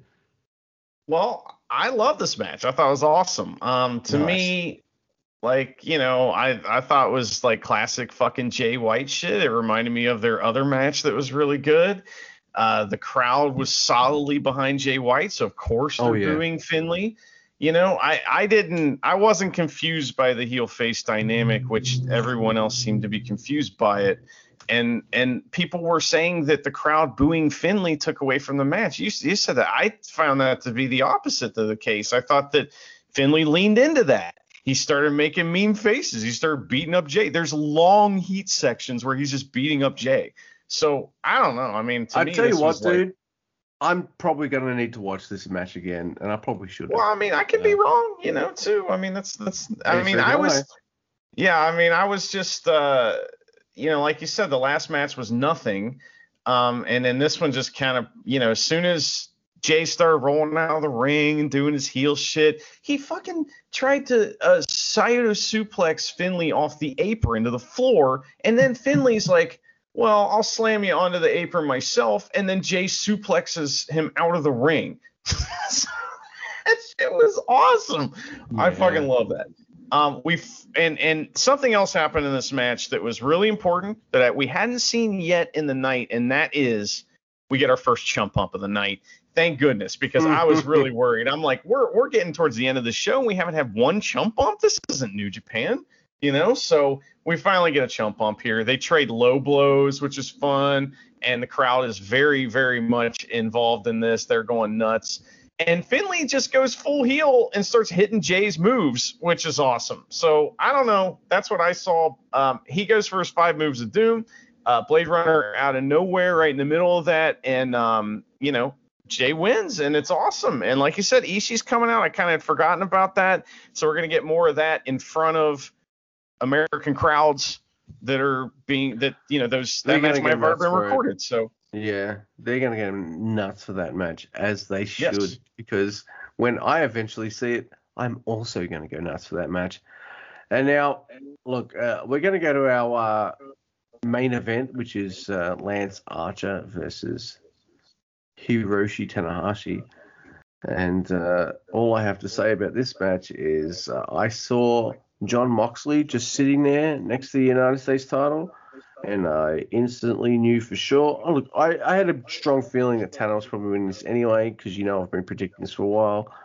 But I still would have liked some tension and stuff, and I would have preferred Moxley to come out after this match, or towards the end, or something like that, to be like, oh, I'm checking this out, by the way.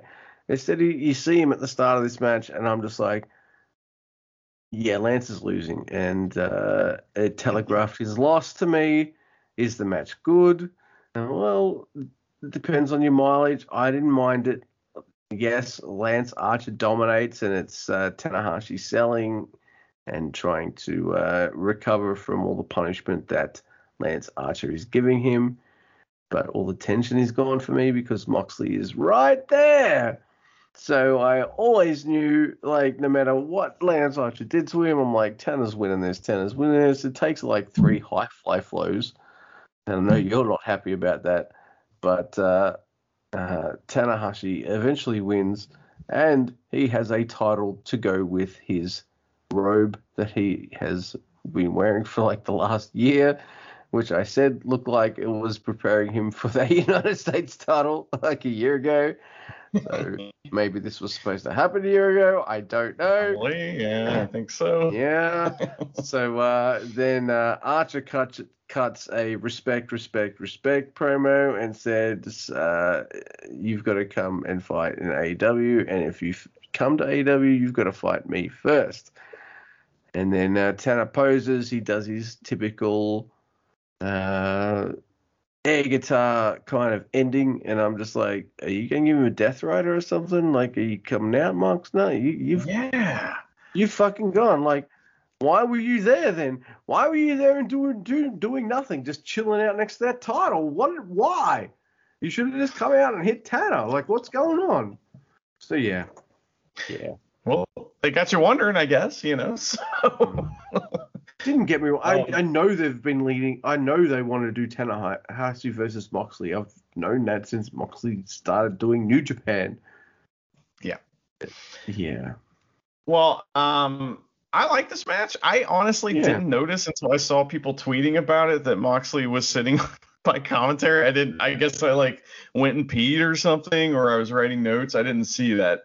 But it's weird. Okay, so in a show where we've had the same finish twice, it's weird that we kind of have the same match twice a little bit. The big man, little man match. Like, why? What? But at the same time, this is a much more Western style version of that, whereas the Ishii Moose match was like a strong style New Japan version. So, but you know, I mean, it's Tanahashi selling his fucking ass off doing what he does. It's great stuff. Man. He's awesome in this. Archer puts a chair in the corner and gets sent through it, you know. Now, you said that I didn't like the 3 high fly flows. That's not what I didn't like. What I didn't like was after 3 high fly flows, Tanahashi's bloody on the face, and you know, and he's selling this win. I mean, he just went through hell. Here comes Archer acting like nothing happened.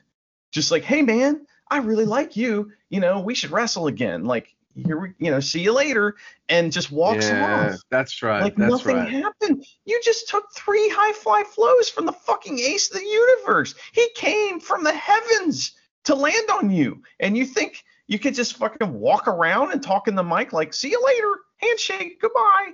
You can't, and not even wince.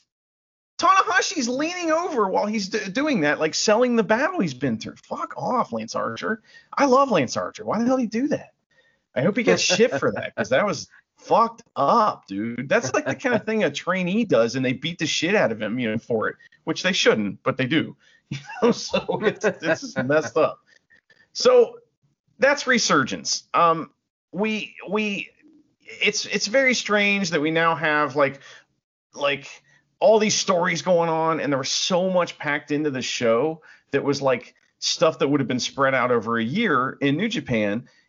I think that's maybe, as we've been talking about this, you might be right in kind of what you were saying, Luke, that this might be stuff that was all supposed to happen last year that's just kind of getting squeezed in, you know, to one show basically to catch us up.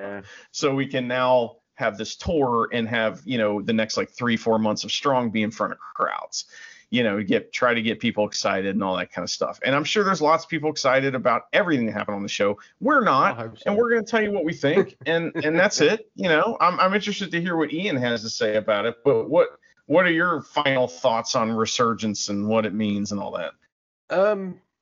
It's a mixed bag for me. Like, I want Mr. Jay White to be in Japan. Like, I know that's kind of selfish, and I know we live in a very weird era and stuff, but like, I know you can tell me there's like this forbidden door and Jay White can wrestle all these awesome guys, and I know he could, but part of me is just like, you know what, I'd rather him have another match with Naito, or you know, maybe have I seen him wrestle Shingo? I don't think I have. Maybe I'd like to see him wrestle Shingo.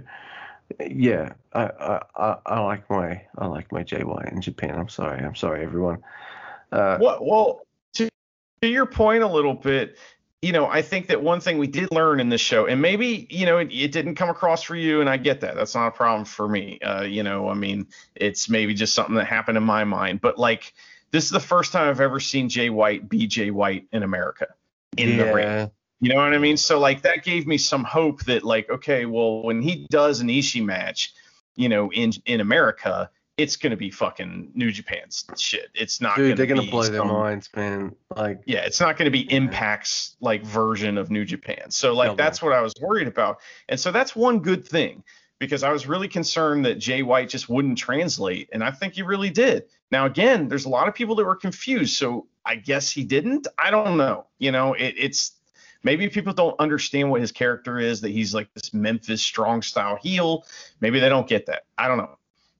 well, we'll definitely find out. Look, I thought it was a bit of a hodgepodge, the show. There's things I really liked in it, and there's things I absolutely fucking hated. So, I don't know, 5 out of 10. Me too, buddy. Yeah. All right, so let's go with Super Junior Summer Struggle. Well, we And- got to hear what Ian had to Oh, say yes. about Resurgence yes. first. So here we go. Let's hear what Ian had to say. I won't tell you what the file name of this is, but maybe he will. We'll see what this says here. Hi, Luke and Andy. Thought I'd write in with some supplemental thoughts after seeing Resurgence, because a lot happened on that show, including some things that really impact New Japan Strong. I'm going to handle this in 2 parts. First, as a viewer and fan of Strong who wants to see it succeed, and then something a little more personal. As a viewer of the show, Resurgence was excellent news for New Japan Strong. Strong talent largely made up the undercard, but they had some good matches and great reactions. They're building heavily to Rossa versus Narita, and I think that's going to be a great match. And Team Filthy finally looked like an actual proper stable with the addition of the West Coast Wrecking Crew. Yuya Uemura following the path of Shibata was excellent. Further up the card, it was good to see callbacks to a lot of talent who've spent time in New Japan Strong, especially the parts with Moxley and Nagata versus the Good Brothers, and I'm really into the idea of a GOD versus Good Brothers match. And from a business point of view, the addition of a well-known recent IWGP World Heavyweight Champion to the Strong ranks will get a lot more eyes on the product, especially as he's just ruled himself out of appearing in the G1, but considers himself in line for a title shot. As a business move, it makes all the sense in the world. From a personal standpoint, and I want to stress that I don't swear into microphones unless I really mean it, fuck Will Ospreay. I don't want to hear him, I don't want to see him, I don't want him round wrestling at all. He is exceptionally talented. Of all the wrestlers I don't want to watch, he is by far the most talented. But he's also poisonous to the industry in ways that were killing the British wrestling scene even before WWE showed up. I'll stress that his presence isn't a deal breaker in the way that some people would be. If New Japan Strong was putting Marty Scurll on the screen, for example, you'd have to find someone else to review it for you. But while Ospreay's presence will bring attention to New Japan's secondary brand, it will do so by lessening my interest, which is a shame as Resurgence showed just how good some of those guys are. Thanks, guys, and until next time, fuck Will Ospreay. There we go. Okay. He doesn't swear that much, and then when he finally brought it out, he made it count. Like, kudos to you, Mr. Ian. Yeah. Absolutely. And he made some great points. I don't get the whole Tom Lawler thing, but he seems to get it. And so, like, that's, hey, man. I think we're in the Fox Mulder camp. You and I want to believe, and we should have seen a title match, which should have shown us why we should believe. Yeah, But, I think that's right. But he's right that this is all good news for Strong. It's just, he's also right about all the other stuff that he said. And there was supposedly some rumor that, like, Marty Scurll was backstage at one of the Strong tapings a long time ago, and he did not appear. And thank goodness, because, man, fuck him too. You know what I mean? Like, these guys are bad guys. Just look into it, and you'll find out that it's true. And so, they're bad for wrestling, like he said, and got to get these people out of life somehow. I know they're everywhere, but fuck. Yeah. Someone on the tweet, he said he felt a little guilty, like, still following New Japan, even though he felt so strongly about Will Ospreay. I said, look, dude, there's going to be an arsehole with his finger in everything you love. You might not know it. but like, hey, I love me some old Quentin Tarantino movies. Well, guess who produced those fucking things, right? Yeah, exactly. The Clerks, So, and all every Miramax movie, pretty much, it's What do you do, man? Like, what the fuck you do? So there's a douchebag involved. Unfortunately for everyone on Earth, there is probably a douchebag involved in pretty much everything you've ever liked, and it fucking sucks. I'm sorry, I'm chuckling, but you gotta laugh, man. And you just go nuts. And speaking of nuts. All right, so the card for Super Junior Summer Struggle. These shows are Korakuen, of course. They almost always are, but the cards have changed because of some COVIDs and stuff. Dick Togo and Gato won't be wrestling tonight, which means Dick Togo and Gato versus the Ass Masters, a match I was actually looking forward to because I thought that would have been super funny. Isn't happening. So the Ass Masters get the 2 points, and the Bullet Club Dags they forfeit. So what we get instead is Ass Masters. That's Ryosuke Taguchi and Master Wato versus GBH, Tomoaki Honma, and Togi Makabe. And here's my notes, Mr. Andy. Okay, so Gato and Togo have to forfeit, and the Ass Masters get 2 points. And then they lose to GBH. Why? What the fuck was that? What was that? Are you telling me that Tomoaki Honma and Togi Makabe would lose something if Taguchi pinned them or Wato pinned them? What are they doing in New Japan right now? Fucking nothing. Why couldn't Why couldn't one of the Ass Masters win this match? Why was this? Why? Luke, there's a real good chance that Makabe and Honma have never been pinned by a junior. So if that's the case, that's why this happened. And that's dumb, I know. But, I just... this match is so weird. It's fucking insulting to the fucking tournament that we're watching. Yeah. 2 fucking heavyweights beat 2 guys that got 2 points. Guess what? Sho and Yo got fucking... What? GBH got fucking more points than Dick Togo and Gato in the fucking tournament. This tournament sucks. COVID's ruining everything, Luke. It's How the fuck the way it is. Did this match happen with this finish? It is fucking ridiculous dumb. And it really hurt my brain. And it's awful. It's stank. It is the ultimate stank on Earth. I hated that. I hated it. I was just like, why would you bury the 2 people who are in a tournament right now? That doesn't make any sense. Why would you bury them like, what are you doing? Eat your fucking burgers and have wine with Great Babe, you fuck. What the hell was that? That's bullshit.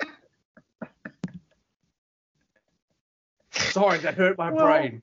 And a junior losing to a heavyweight isn't burying them, but I mean, I know what you're saying. It's just they're in a tournament right now. They're in a tournament right now. Are they winning the tournament? No. Do you need to make them look like Chumpy McStank Nuggets? No, you don't. I was just like, is that for real? That's for real, isn't it? And I'm just like, oh, I don't even know who Togi Makabe pinned. Who cares? He pinned Wado. Of course. Pin the up and comer that has fucking like lots to do in his career, and yeah. All right, next match we got Suzuki and the Tekkers with Doki. Well, hang on, I didn't. Did you want to talk about that match? Well, I just want to make the point that GBH now has 2 points in the the tournament here, so the Super Juniors Tag League. So that's a big move. I mean, we didn't know that a heavyweight team could just come in the tournament and get 2 points, but they did. And in a loss the Ass Masters get 2 points. So that's a thing. They lose and they get 2 points. Yeah. Also, all right, Mr. Andy, we've seen quite a few wrestlers move from the junior division to the heavyweight division. Has the reverse ever happened? Oh, man. I don't know. It seems like that has to have happened at some point, but I don't know. You know what? I've lost weight. I'm wrestling juniors now. I would love that. That's fucking amazing. There's this guy. I just read about this guy that was he was one of like Julius Caesar's guys in ancient Rome. I know I'm gonna bore you with this, but this is pretty funny. And like in ancient Rome, you were born a patrician, which meant that you were like part of the ruling class, basically, or you were, the other kind, and like a plebeian. And so plebeians couldn't run for certain offices, and the inverse was correct as well. So like if you were a patrician, you couldn't run for this very powerful office called tribune of the plebs, which this character would have. This office had like veto power over the Senate, right? So very powerful. But it was like this, one thing. So this guy named Clodius, he had Caesar and all his buddies like basically let him like be adopted by a plebeian man. And this happened all the time in Rome where adults would adopt each other. It's fucking weird. So that then that person could move up in class. This guy moved down in class so that he could get that position, and then like basically, took over Rome as like this crime boss type guy. He is really interesting, and they need to make a movie about this guy because this guy also got caught dressed in drag at Caesar's house trying to bang his wife, and that's a whole other story. This guy is awesome. Clodius, great character. This might be a really, I know you said Clodius, but this might be a really dumb question, and I'm pretty sure you would. Have you seen I, Claudius? Say it again, Luke. Have you seen I, Claudius? Yes, I have it on DVD, and I have a feeling you would have seen that.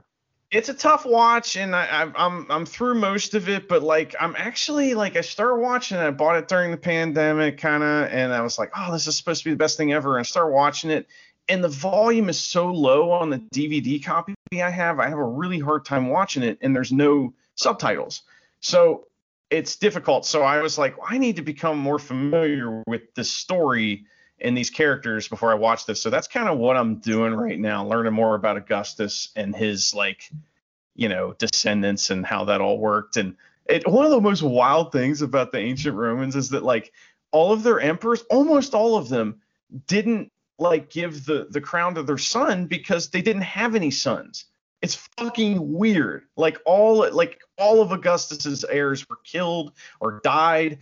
And it is a shit show. And it's the same way with almost every emperor, whereas like, places like England have been passing down the crown for 1,000 years or whatever. You know what I mean? It's just wild. Don't ask me about stuff like that. It's going to be a long episode.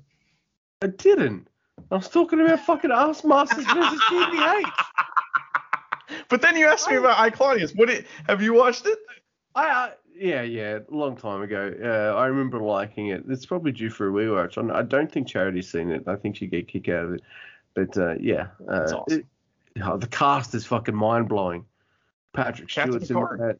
Yeah. Yep. Yeah. He fucking what's his name? Sir Derek Jacobi. It's just amazing.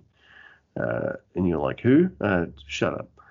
All right. It's it's like this cross between a stage play and like a movie. It's like a teleplay. Yeah. So they're always they're always inside. Like the entirety of kind of. Yeah. All right. So it was probably low budget. It's a BBC production. That's why. Yes. All right. So let's do it. We've got Suzuki and the Tankers with Doki versus Goto, Yoshihashi, Mr. Bread, and Hiroshi Tenzan. And I'm going to admit it. Okay, this is super fun. And I loved seeing Suzuki and Kojima mixing it up. I wanted more, a lot more. Please, New Japan Pro Wrestling. Or, hey, if someone in the New Japan Pro Wrestling Indian division is listening to this, Please tell the Japanese division that I would really appreciate seeing Minoru Suzuki versus Satoshi Kojima in a future show. Please and thank you. This is fun stuff. It's also building to the upcoming tag title match. It's actually a triple threat. It's supposed to be the Dream Team, which is Naito and Sanada, as well as Yoshihashi and Goto versus Dangerous Tekkers. But LIJ's having a holiday at the moment, unfortunately. So, man, the only time they could get a day off, they had to get COVID. Like, those motherfuckers work hard. They work hard, LIJ. I think they're the hardest working faction in New Japan, bar none. And I'm not saying anyone else in New Japan doesn't work hard, but they don't get nights off. Goto doesn't. Oh, shut up. But this match is fun. It's building those tag titles, that tag title match. And, of course, I guess you've got to keep Yoshihashi and Goto busy now since Ishii fucked off to America. Yoshihashi and Goto do their double team thingy, and they pin Doki. I have no notes on this match. I have my notes say, who cares? I'm sorry. These shows were very underwhelming compared to like what it all like. Resurgence was packed with all this shit. I tell you what, Resurgence might have been a mixed bag for us, but I think we got more enjoyment watching that than these two shows. I'm sorry. Yes, I mean we'll talk. Something big happens on this show, of course, but these matches are just kind of more of the same stuff, and it's like okay. All right, our next match is Kazuchika Okada and Toru Yano versus Jado and Chase Owens. And I'm like, why is this match a match? Okada could beat these two losers by himself. How do I know this? Well, remember the time he beat Gato and Yujiro at the same time? Well, Chase and Jado are pretty much on the same fucking playing field. Like, Okada should beat these two motherfuckers in like 5 minutes. Remember that handicap match, dude? Do you remember that pain? Do you remember that feud? Do you remember that? It was amazingly bad. But you know what's going on here, Luke? You know, it's the we've been watching everything that New Japan put out pretty much for the past like year and a half, 2 years. I mean, forever, for a long time before that, but now even more than ever. And we're finally getting tired and like of the like excuse of they're just trying to do their best, you know, which they are. And I mean, they only have so many guys. Everybody's sick. You know, they're doing their best with this stuff. And so it's like it's hard to be angry at him, isn't it? But after a year and a half of it, it's much easier to be angry. So that's what I'm saying. So that's what's going on here. It's kind of wearing off. Why can't Okada win this in 5 seconds? This is bullshit. Jado and Chase suck. Fucking, there's this one point. I love this one moment. It fucking made me laugh so hard. Chase wants a timeout, and then he sticks his hand out wanting to shake Yano or Okada's hand. And Okada has this look on his face. It's like, ew, no, gross. Ugh. Not doing that. It just fucking cracked me up because it was just so funny. And I can't. Who won this match? Money clip on Jado for the win. Money clip on Jado. Yeah, you're right. And I don't know why. I don't know why Chase Owens bothers trying to win the polls. It's not happening. We're getting an I Quit match. So fuck you. You're getting the match that you quit on to have a strap match, which was the first idea you had the last time, Chase Owens. Chase Owens versus Yano last year. Yano, I'll have a strap match. Chase Owens versus Yano 2021. Duh, I'll have a strap match. You did that already. There's other matches. Man, you're angry at everything. It's awesome. I love it. So these next two matches were tournament matches, right? Yes. I don't give a fuck about it. Oh shit. Yeah, I didn't think you'd have notes about that one either. We got Flying Tigers versus the Bullet Club Cuties. That's El Phantasmo and Shredder. And now, if the Tigers win this match, they win the whole tourney. So I guess that's going to tell you what's going to happen in this match. That's fine. But it hurt my brain because, all right, Robbie Eagles, what is he? Oh, he's the junior heavyweight champion. All right, cool. So he's top junior, right? Yep. All right, got it, right. What are the BC Cuties? Are they the tag champs? Yeah. How much gold is in that match? There's 3 golds. Why isn't this the main event? And then you find out why, because there's a fucking big reason why the next match is not the main event. But at the time, I'm going, this is bullshit. There's 3 titles in this match. And it really angered me. But then the last match happened, and forget anything I just said, really. But, yeah. Now, this match is. I thought it was a great time. Robbie tries to get ELP to hit Shredder a couple times, which is funny. Then there's then he manages to do this double team stuff on him. And then we get this amazing sequence. It's just amazing. I'm just sitting there with a big smile on my face because Robbie Eagles and El Phantasmo have all of the chemistry, and I'm just like, all right. Fuck this tournament. Can we just have these two have a singles match, please? Give me that. I don't care about that tournament anymore. Just that shit is off the charts. Man, they were made to wrestle each other, and I want to see more. Tiger's great here too. I think he had to do more in this match because the team was losing, of course. So, Tiger has to do more. He and Ishimori are great, though. We even get a fucking tombstone by Tiger. And then there's a sudden death to Tiger, but Robbie saves the pin. But El Phantasmo takes Robbie out or holds him back, and there's a yes lock on Tiger Mask, and he taps out. So Bullet Club Cuties on 8, the Flying Tigers on 6. I thought this match was great. What do you think? It's fantastic. I mean, ELP and Eagles are just magic together as usual.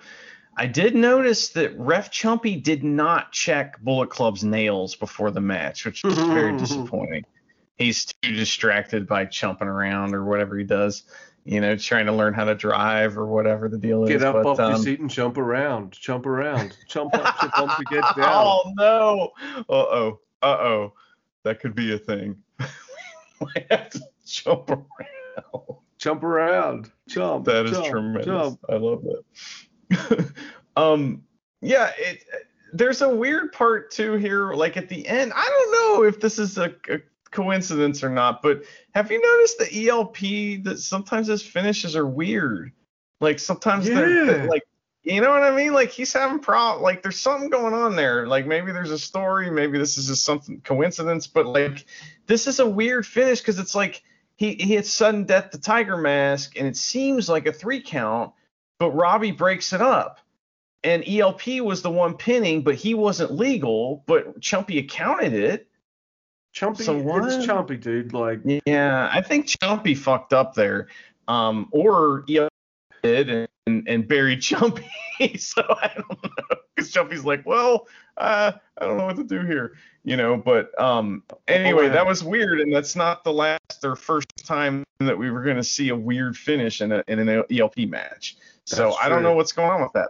Remember the Taguchi throwing in the towel thing? It just wasn't timed right. You know what I mean? And there's been some high profile type finishes that just looked weird. But I don't know. Maybe there's something to that. I don't know. Maybe El Phantasmo is just trying to do some new things, just trying to kind of, I don't know, keep himself interested by mixing it up and stuff. And sometimes it works and we don't notice, and sometimes it's a little weird and we're like, hey, that's a little weird. Yes. I mean, maybe that's a nice way of saying maybe he's trying to do too much. I guess so. But all I have to say about that is get up off your seat and jump around. That is fantastic. All right, so we have our main event, which about 25 minutes ago angered me that this was the main event, but by the time the match finished, I was just like, oh yeah, well, this had to be main event. So Sho and Yo versus El Desperado and Kanemaru. What did you think, Mr. Andy? Because I'm pretty sure this was an awesome match, but I just want to talk about what happens.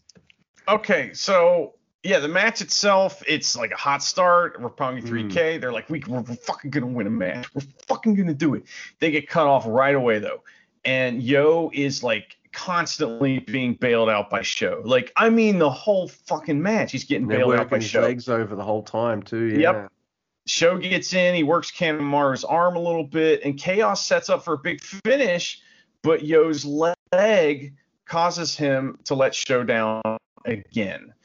Numero dos, and this is kind of where what you want to talk about happens. So what happened here? Oh my god. Sho gets in the ring, and you think he's about to like stomp on a Desperado and stop the move, and he's like, you know what? Fuck it. Fuck him out. And I think El Desperado and Yoshinobu Kanemaru have looks on their face, and they're like, are you serious? And he's like, yep, go on. And they're like, okay. So they kick his fucking ass. And put him through all sorts of moves. And Sho's just like, just get your fucking 2 points. Like, get out of here. So Pinche Loco, I think it was, to end it all, something like that. Or he goes fucked. He Kanemaru, El Desperado win, which is awesome. Sho comes up to him, and thanks to Chris Charlton, who translated here, Sho says something to the effect of, "You've got your 2 points, get out." Which I think is fucking like stone cold, fucking awesome. Like, he's just fucking cold. He looks like a killer, right? Sho right now. And then Sho puts him in it's a high voltage or what? The shock arrow. The shock arrow. Power driver, and leaves Yo lying. Now, I thought this moment was awesome. I felt it had a huge weight to it because it's against two people of the caliber of Yoshinobu Kanemaru and El Desperado. And then my brain went into overdrive. I do believe I was not sober at the time too, Mr. Andy, because I remember asking you that night, hey, dude, did they even have a disinfectant time that night? And you're like, we've been talking through it the whole time. They've just come back. Oh, okay. So, but I wasn't sure if that was still affecting my brain when I went into overdrive. I was like, all right, Dick Togo and Gato are out because of COVID worries, which made me think this was supposed to happen the next night, because the next night was supposed to be Sho and Yo versus Dick Togo and Gato. And I like that it happened tonight more.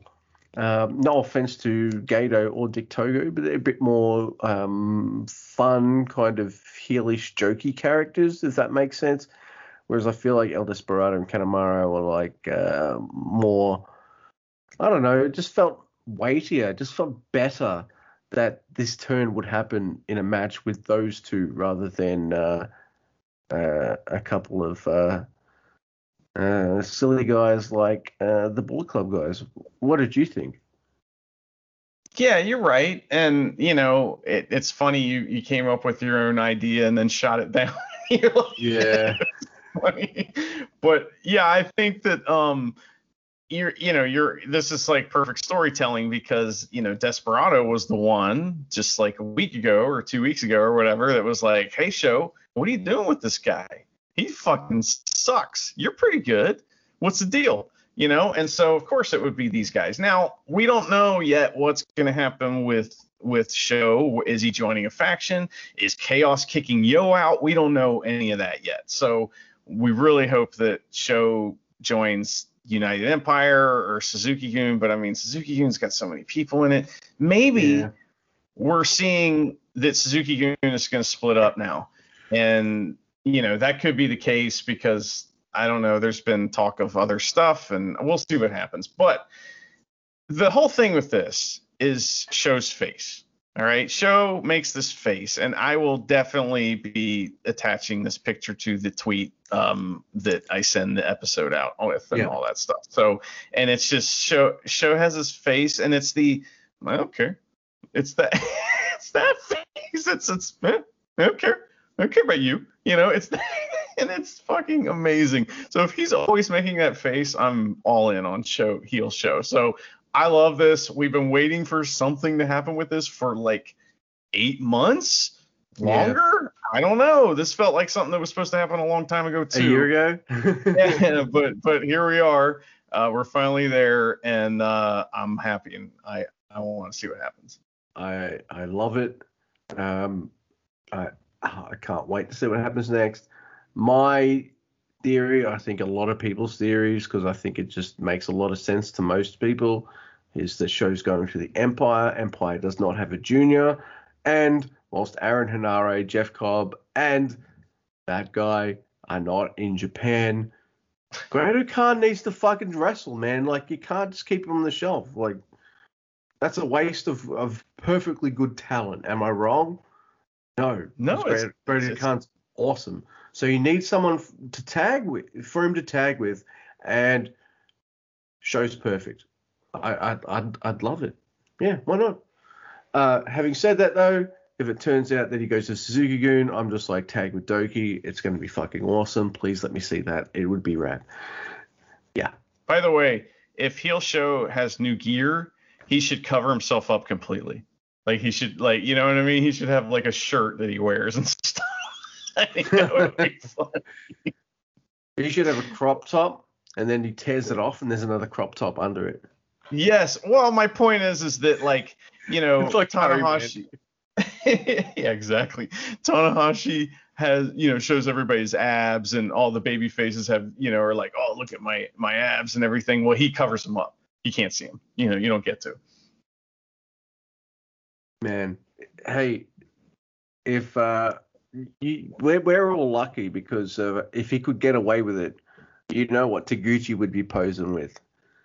He'd be fucking like, hey, I'm Ryusuke Taguchi, and here's my bum. There you go. Yeah. Check it out. It's a funky weapon. You go check the funk levels on this. All right, so let's do it. We're on to our third show. It is the next night, I guess, or the final night of Super Junior Summer Struggle in winter. It's winter here in Australia. And speaking of the Great-O-Khan, holy shit, I am so happy to see the Great-O-Khan. I'm not happy that the reason that we're seeing him is because so many guys have COVID scares or have COVID, but man, I am glad to see him because he is there by himself. United Empire, my balls. Fucking just call him Empire, man. Just like just call him Empire. Just call him the Empire. The Empire, done. Right? Don't worry about the United business. Don't worry about that. Maybe when COVID's over, bring that back. But yes, we got Great-O-Khan versus Tomoaki Honma. And I thought this was fine stuff. I thought O-Khan knows how to work with Honma without making him look too much like a chump, which is what I liked. I still have that Sonata match in my mind, I guess, when Sonata just thought, you know what, I'm going to humiliate this motherfucker. And I was like, oh, that's kind of mean. Honma's kind of adorable. Why would you do that to him? Like, how dare you? But yeah, when someone can work with Honma, it immediately makes Honma matches more fun, which is what this was to me. It was fun. I knew O-Khan was winning, and I'm glad he did. I haven't seen him for a while. Yeah, so Dominator to Honma, and Great-O-Khan wins. I thought it was fun. Fine. I'm just watching O-Khan's little hat on the ring post. I just can't take my eyes off it. I don't know why. I think it's so funny. Can't take my eyes off of your hat. Yeah. All right. So have you seen Deer Hunter? Have we talked about this before?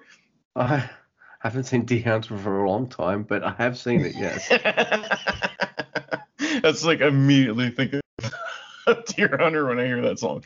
Anyway, dude, what that just Oh, that just reminds me of Russian Roulette. And I watched another movie with Russian Roulette the other day. I watched, what was it? Kiss Kiss Bang Bang. You're going to tell me everything I want to know. And he puts like one bullet in the thing, spins it around. He goes, you're going to tell me, fuck you, bang, and then shoots the guy in the head. Oh, I thought it was fucking hilarious. But yes, after that match, we have the good old hot team of Toru Yano and Togi Makabe, and they're fighting Jado and Chase. And Yano is getting his arm worked over by Jado, and then he kind of tricks Jado into doing the same thing to Chase. In fact, Jado is so convinced that he's got Yano right there on the ropes that he throws his hand up going, come on, crowd, cheer me. I'm going to fuck Yano up. And the crowd's going, yay, because they know he's really going to fuck Chase up. I thought, by the way, I did start this match off by saying the hot match of Yano Makabe versus Jado and Chase, but this was super fun. I have to admit, it was awesome, yeah. Yeah. And that's my next note was like you messaging me going, this is more fun than it has any right to be. Macabo. It says Macabo in my notes. That's why I said Macabo. I just read my notes verbatim. Makabe gets all his shit in and saves Yano from a kendo stick. There's a ref distraction, of course, and a fair play on Jado for the 3, and then more strap crap by Chase, even though, dude, it's already 78% Yano. You've got no chance, dude. By the way, I voted on my own Tweety account for Yano, and I noticed that we hadn't voted on the Never Open Pod account, so I just went ahead and voted for Yano. I know I did that the last time I voted for us last time as well, but I didn't think you'd mind. I never, those votes always come out when I'm like asleep or something, so I never see them. And you're always like, did you vote? And I'm like, oh, 100%. You know, because I think you're talking about the American election. I'm like, yes, oh, I absolutely did. And anyway, but so this match, like you said, the arm shenanigans was really, really funny. That and it's interesting. I sent you this link to this really, really weird thing, right? And it's called Choco Pro, and it's like this like Joshi wrestler who was stuck in her apartment or wherever. It's I don't know if it's an apartment or like a child's daycare center or something, but she's stuck there and wanted her friends to be able to wrestle and stuff. So she started this promotion, and they wrestle on like a futon mattress. It's so funny. It's like amazing, and it's like mixed with a children's show kind of. I have a point, I swear to God. What is my point? But let's see here. It's this.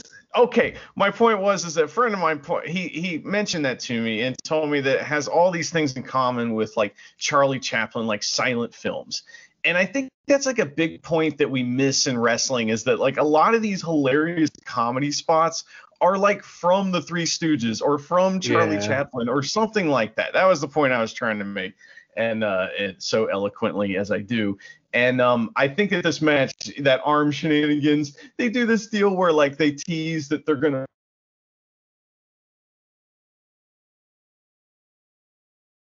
And we had Makabe do the first rope Tanahashi tag in, which is disgusting. Stop doing that.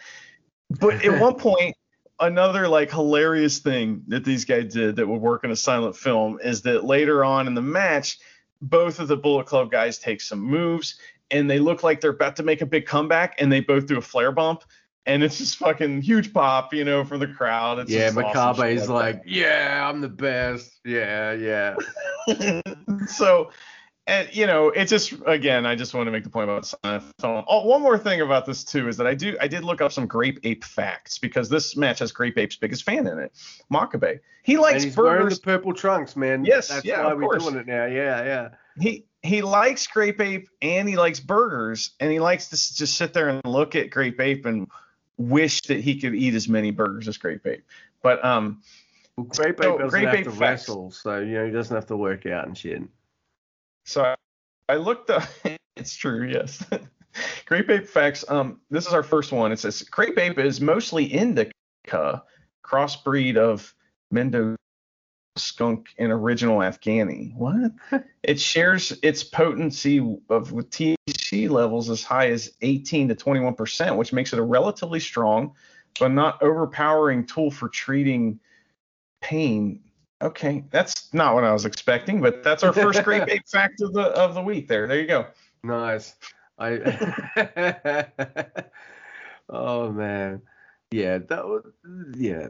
I didn't expect to have such a good time with this match, but I did. We're talking about it. Yeah, we're still talking. But all right, here we go. This is the same match as the night before, but it gives me more of at least one thing I really fucking wanted. So here it is. It's Hiroki Goto, Yoshihashi, Satoshi Kojima, and Hiroki Tenzan versus Suzuki and Doki on the Takis. Yes. I knew I wrote it the right way the second time. I just forgot to do that for the first one. It doesn't matter. It works. All right. So it is the same match as last night, but there are differences because it gives me two full periods of what I want. And I want to see Bread versus Murder Grandpa. I get quite a lot of it. It is awesome. I saw a bit of it last night. I saw heaps of it tonight. And I'm just like, give him a singles match, please. Like, just do it. Like, please. I want to see them do the wrestles on each other. I really want it. Please do it for me right now. Put it on MetLife. It doesn't need to be the main event. I don't care. It could open the show, be middle of the show. I don't care. Just give them 15 minutes to kill each other. I love it. I love how Minoru Suzuki sells the machine gun chops. And I also he looks angry. Yeah. I also think Kojima puts a little bit of extra stank on some of his moves with Suzuki because Suzuki works a bit stiff and Kojima's no punk. You're going to give him a bit of stiff, he's going to go a little stiff back. So I really, really like that. So please. We've got Suzuki Nagata. I would love to see those two go at it. And I'm sure there were other people in this match, and sure they had a really good time. Goto. Yeah, the end of the match is Suzuki-gun doing something I love, and that's putting everyone else in submission holds. Doki even has Yoshihashi in the Doki Choki, and Zack Sabre Jr. taps out Tenzan. Wow. Yeah. Wait a second. Zack Sabre Jr. taps out? He tapped Tenzan out, didn't he? Oh, okay. All right. I was like, what the fuck? That doesn't happen. He taps out Tenzan. Unless he's... Yeah, okay. Good. All right. Good. Yeah, I was about to say. This match... Okay, so let's see here. We got... They also kill Goto, which is awesome. And this is like an old-fashioned Suzuki-gun match, It's just like they're, doing their bullshit on the outside. And I thought that was refreshing and nice to see, I guess that will kind of depend on, what town they're in, whether it's going to be that way going forward or whatever. But yeah. I guess they're always in Tokyo, so it doesn't matter. But I thought it was fun. Didn't we watch the blow-off match when Suzuki stole Kojima's army from him? Didn't we watch that as a preview? Recommend? As a recommend, yeah, you totally did. It was pretty. Yeah, so this history goes way back. These guys don't like each other, and they're taking armies from each other. But I did something the other day. I tweeted out from our account a letter, and I translated it in Japanese. And it is a problem because so I wrote to Mr. Bread, and my question was like, dear Mr. Bread, when did you first learn that you love bread, and how can I be better at loving bread? Something like that. But when it translated to Japanese, it just says, dear Bread. I found that really funny because you called him Bread earlier. You were like, Babelfish really let you down. He liked it. He didn't respond, because he likes every tweet that mentions him, by the way. So if you want a little boost in the middle of your day, just tweet at Kojima. I tell you what, he'll like it. When you start tweeting wrestling, and I don't mean when you're in a podcast or anything, just being involved with the tweety while wrestling shows are on. There will be times where you get a like from a wrestler, and trust me, it still blows my mind. I still get a big kick out of it, still get a bit of a grin. But Mr. Andy just called it. Some wrestlers just like everything that they fucking mentioned. Everything. Yeah. Hey, still makes me feel really good when they like it though, dudes. Don't you worry. But even still, like, they're just like, I skimmed half of that, but there's my name. Boom, done. All right. I'm awesome. I'm awesome at correspondence with my fans. Yeah. It's that hot. I'm bored on the bus. This is more likely. Yeah. Yes. All right. Did you say stuff? You did say stuff about that match.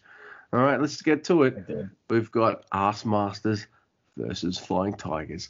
Flying Tigers need to win this to stay in the tourney, otherwise they're out.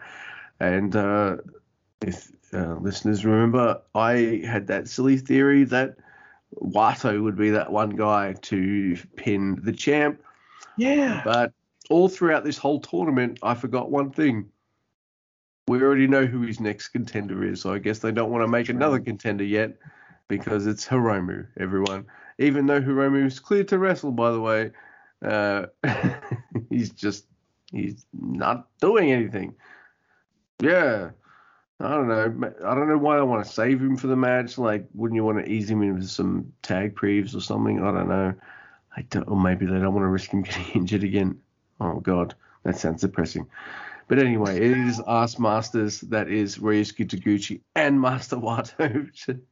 This is Tiger Mask and Robbie Eagles. This might be the last time we ever see Robbie Eagles and Tiger Mask in a tag team together. I don't know if we'll see it again, but I will say I liked it a lot. So thank you to both men. Now, I was hoping for that upset with the Eagles, but as I said, they've already got a number one contender. So it's a really cool match. I really like the Robbie and Wato pars. Those two go at it pretty hard. They both do killer dives on each other as well. They take each other out with dives at various points in the match. In fact, Wato takes him out near the end with this really cool dive.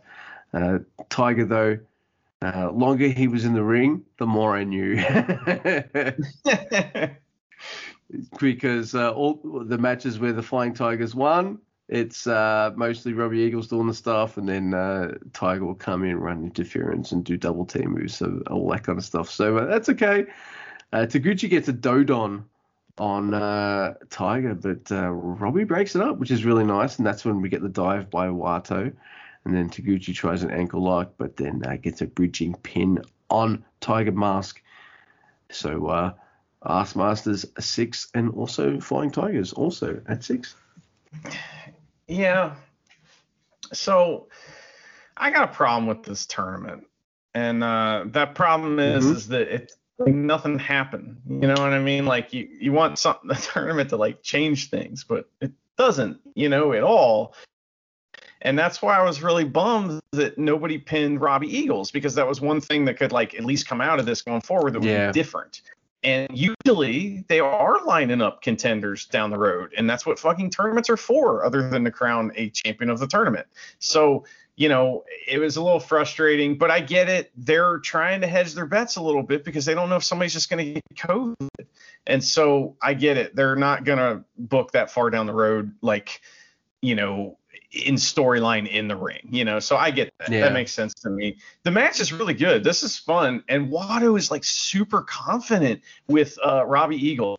Like, that's something that fans have picked up on about Watto, is he doesn't look confident, and I think that's a big problem with him that we've never really called out before. Yeah. But he doesn't look confident. But in this match, he's like super confident. He is Watto in the ring. He's not, a young lion anymore, and he's like really owning that. And I thought he was awesome in this. Now it also helps he's in there with Robbie Eagles, but he held up his end of the bargain. You know what I mean? And I think he did a good job. Absolutely. Didn't like the finish, but this match has a lot of cool 4-way spots, meaning where, like what you described, where you had somebody break up a pin, then that person, gets rolled to the outside, he gets taken out by, a dive, and then there's a pin, like there's a lot of that shit going on, which is just good tag team wrestling. It's this really good stuff. It just, kind of came off as meaningless to me because nothing really happened, Yeah.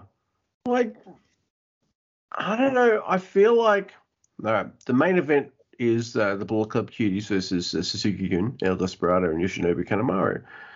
That's a match I've seen a few times. Like, we have, right? A lot. We've seen that a lot, right? And if Suzuki-gun win this match, guess what? We're going to see it another time. And will it be a good match? Yes. Will I have fun watching it? Yes. Do I wish the Ass Masters had won this tournament? Oh, fuck yes. Because there's something new and different. They're a goofy team. Wato needs something to boost his confidence and perk him up. A COVID era World Junior Tag League. Sure, why not, right?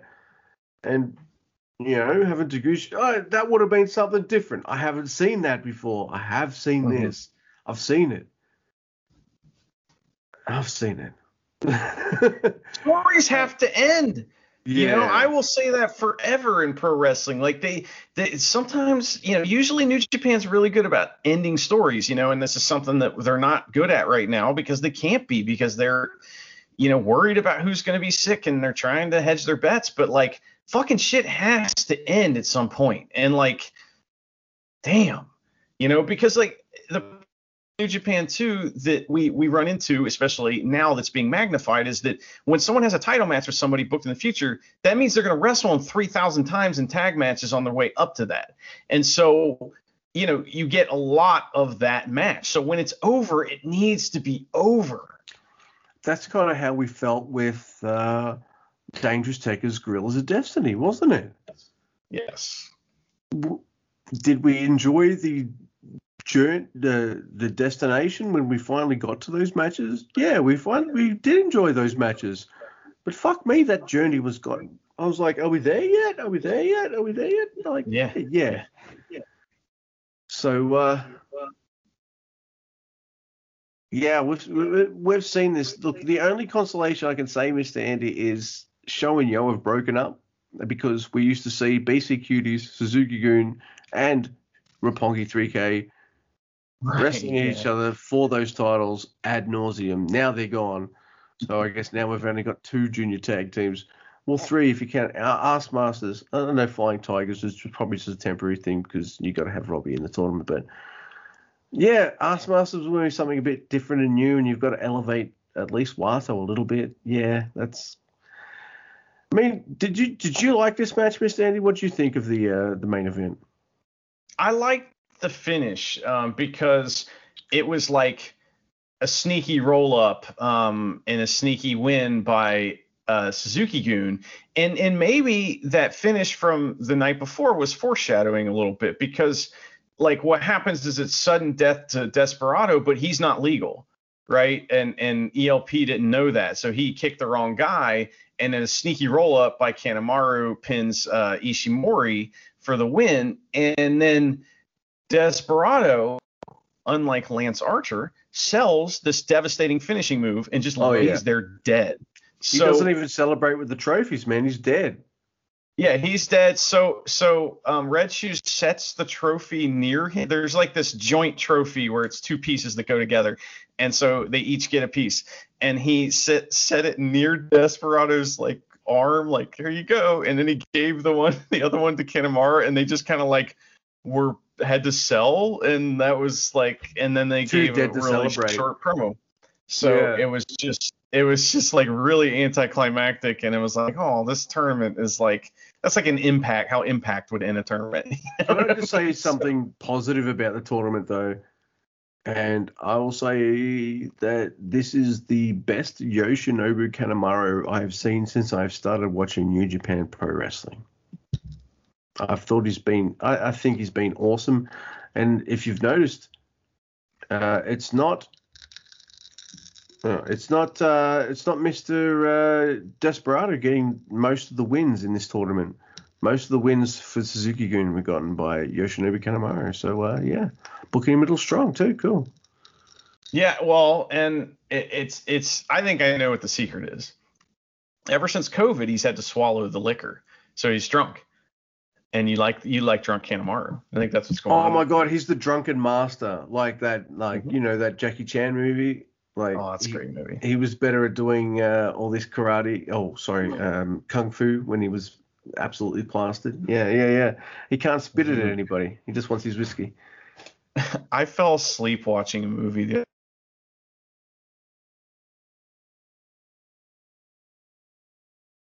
I think it's called Iron Mask, and it's starring Jackie Chan and Arnold Schwarzenegger. And the movie is like Jackie Chan versus Arnold Schwarzenegger, but that's not the thing. That's the movie. It also takes place in like jolly old London in like the 1700s or something. And they're dressed up like fucking Arnold Schwarzenegger's wearing a powdered wig and shit and beating people up.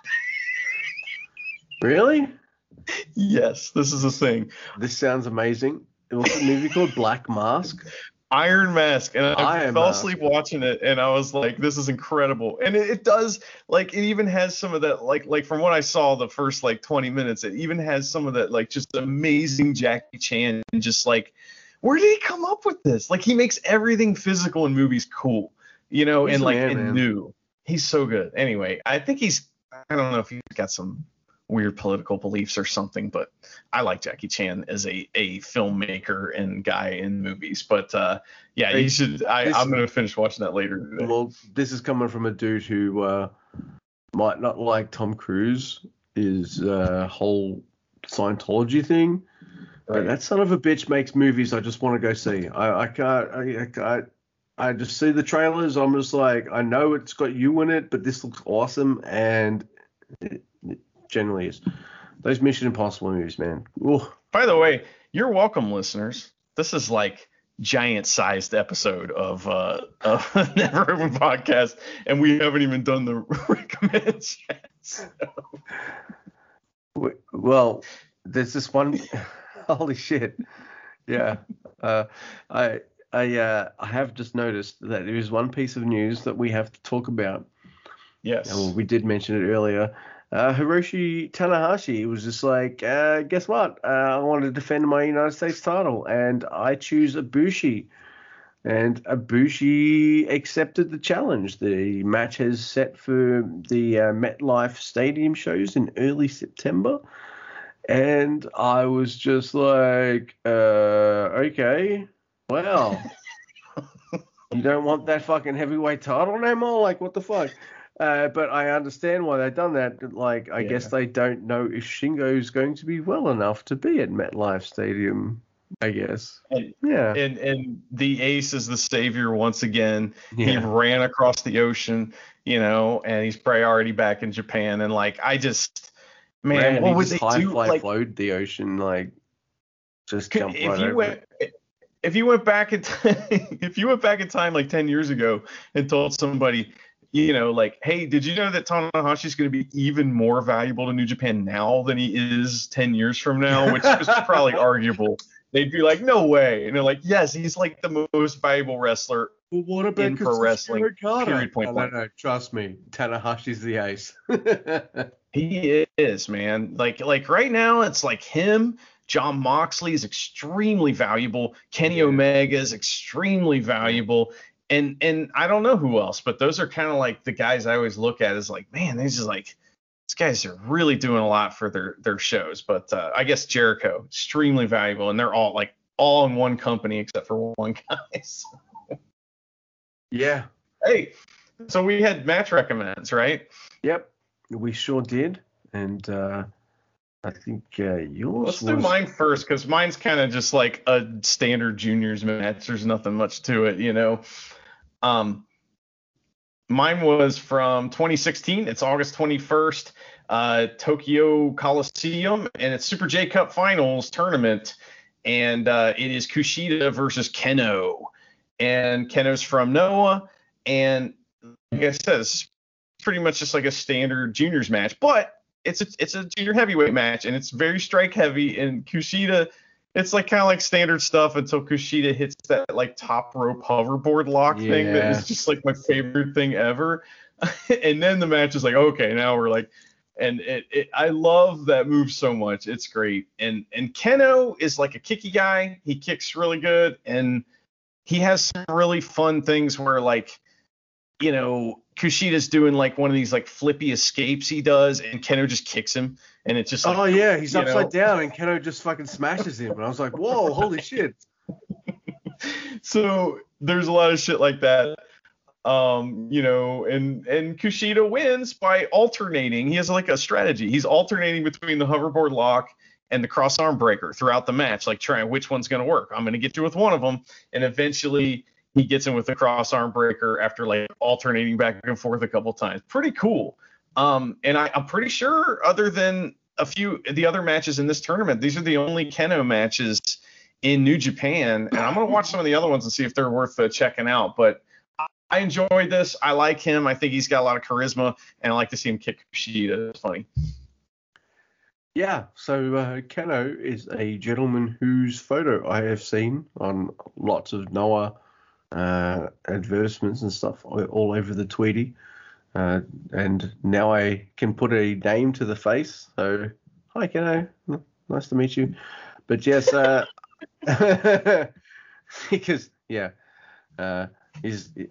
he'll listen maybe one day when he's on holiday in India or something. I don't know, because we're really popular.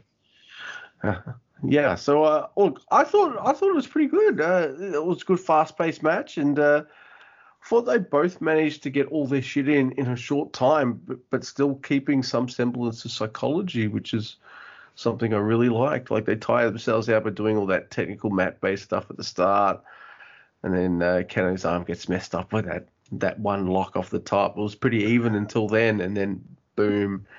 All it was after that was Kushida going right after it because he knew he's fucked, and Keno just trying to kick and strike out of it. I thought it was awesome, yeah. So, and yeah, you mentioned it in your notes, but yeah, Keno kicks Kushida as Kushida's upside down. And I was like, whoa. And yeah, but it's not enough. But yeah, as you said, cross arm breaker, and Kushida wins. I thought it was great. All right, cool. Well, what was your recommend? All right. Let's go to March. Did you, by the way, did you take a gummy bear or something? Say that again? Did you take some form of gummy bear or something? No. Gummy bear. I don't know what you mean. Well, gummies, you know. Grape Ape. Yeah. Did you have some Grape Ape? I'm a big fan of Grape Ape, Luke. You know that. All right. I'm starting to see why we're why we're doing what we're doing and how we're doing it. I'm having a good time. All right, let's go back. Let's go back to March 12th, 2004 at who cares where it was at? It's the National Stadium, second gymnasium. It's an IWGP Junior Heavyweight Championship match. It's Jado and Gato versus Curryman and the American Dragon, which is Bryan Danielson, aka Daniel Bryan. Now I'm watching this and I'm like, cool. You've talked up his entrance, and I'm like, all right, cool. I can't see this. I can't wait to see this. Curryman's entrance muted.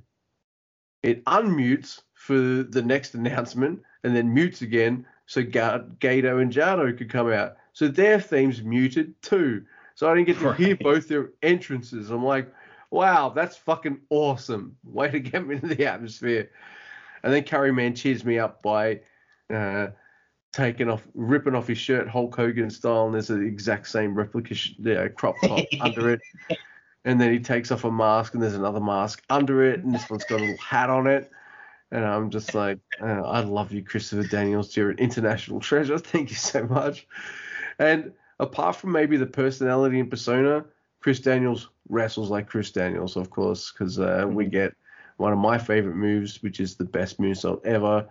What's that other move that he does? His finisher? I can't remember what it was called. It's like a pedigree looking thing. It's a DDT move. I'm not sure. Man. But I don't know everything, like, you know. Yeah, I know. I know you don't know everything. Sorry. I know I don't know everything either. It's all good. But, hey, between two of this, like, do you remember that Psycho Sid promo? If You have to. If you had half the brain I would be half the man that you are. It doesn't make any sense. That's awesome. And the fucking outsiders are in the ring just laughing at him, like, what the fuck are you talking about? Yeah, they just laugh at him. But what I expected out of these four was a fun, silly match. Because I think Jado and Gato, and I think they're douchebag, fun, silly heels. And I think of, I don't know, Brian Danielson looks super serious, but he's in a fun tag team with Curry Man. Instead, this is a freaking great match. Holy shit, this is an actually really good absolute tag match. This is no freaking joke match at all. By the way, do you notice the referee is a very young chumpy? My first note says young debonair ref chumpy in the house. Oh my god. Some junior, I'm like, holy shit. He is young, man. Oh, man. And he gets chumped out right away because Gato and Jado throw Curry Man out to the outside, and I don't know who the guy is with Gato and Jado, but he starts beating up Curry Man, and Chumpy's doing nothing about it. I mean, I don't know if he eventually throws him out, but he didn't, like, that's a blatant DQ, like, right there. He's interfering in the match. Like, what are you doing? After that, Jump around. Get up, jump up, and jump down. But yeah, I thought like Jado and Gato, man, back in the day, like they really go. They were tough. Like they have that same kind of cheating psychology, but they'll kick the shit out of you too. So I really, really like that. Brian has to give the hot tag to Curry Man eventually, but man, he looks like a baby here, and he's got it all just there. Like he's amazing in this match. He's fantastic. I'm glad they won, really, and I cheated after this match. I was like, all right, what else do they have up here? There's one other match they have before where they retain before they lose, and you'll be happy to know who they retain against. But what did you think of this match, Miss Andy? Well, I love this match, of course. Yeah. It was way better than I remembered it being, because I remember it being kind of boring, but it's not. It's like fucking amazing. Now I put the Curry Man intro at the beginning of the episode, so you guys got to hear, you know, he's a hot, he's a spicy, you know, it's a fucking amazing intro. It's the best thing ever. So that's awesome. You also heard something else really weird at the beginning of the show, and that was Stardom wrestlers trying to get Taichi to say something, to like do some like hand gesture with them that's like part of some game they're playing, and Taichi is a rock star and will not do it. He's like, I'm not doing that shit. So they start cheering him on. So I put that at the beginning of the episode too, because that's funny. But this match, okay, so we get like American Dragon fits in New Japan like a glove, man. He's like, I mean, like he's like made to be there, and like he does like the Johnny Saint World of Sport like sequence at the very beginning. That's fucking awesome. If you've never seen Johnny Saint versus Ravi Brookside, please watch it. It's so awesome. And the match is like all heat though for most of the match until Curry Man like tags in. So like it's weird because like everyone's a heel except Curry Man. So Yep. it's I don't know, it's funny because like Daniel Bryan's moves all look so vicious and they look like they hurt, and he really like, you know, when he puts It looks like he wrist wants lock to on kill his you dude- the whole time. Yes, whereas he- Curry he Man is wants to a- have fun. Yeah.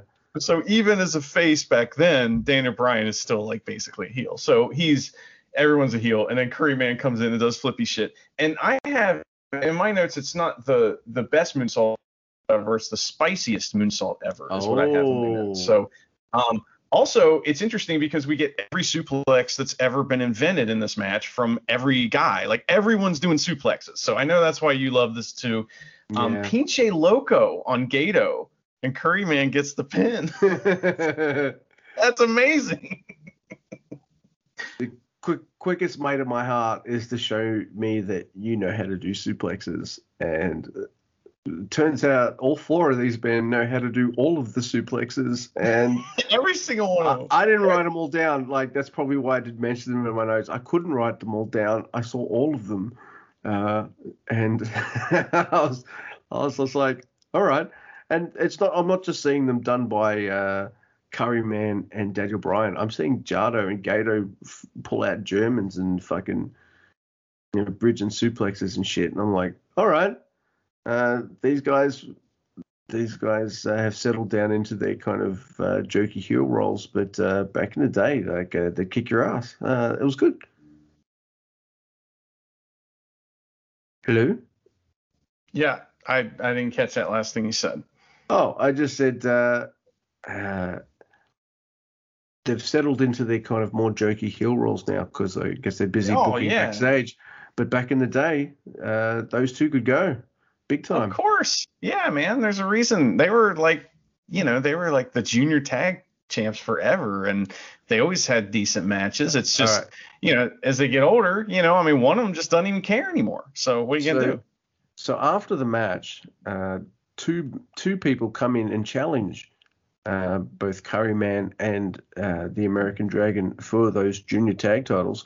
One of them's a very young Taguchi, and I couldn't quite place the other one. He looked kind of different, and I didn't recognize him. And I had a look on New Japan World. This match is not available on New Japan World, so I'm sorry you don't get to see this, Mr. Andy. But Taguchi's partner is none other than a very young Hiroki Goto.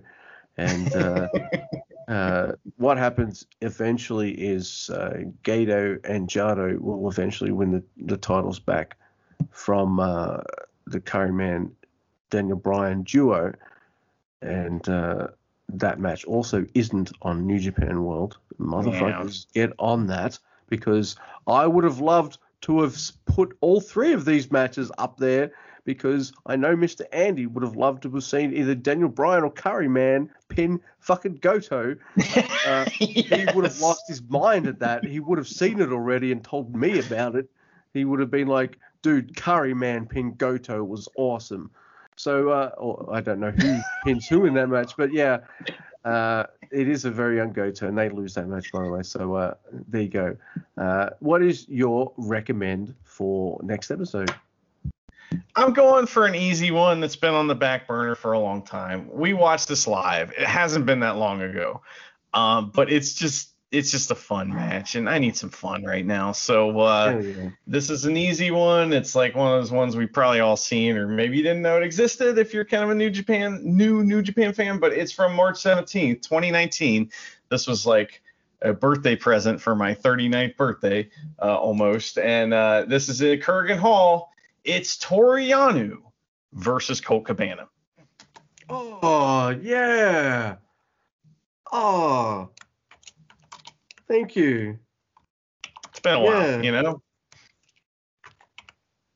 They tagged together for a while, and so nice. Like this was like built up for a while, and like Colt Cabana was begging for the match on like ROH commentary and stuff. So like the internet got behind it, New Japan booked it, and we'll watch it. It's awesome.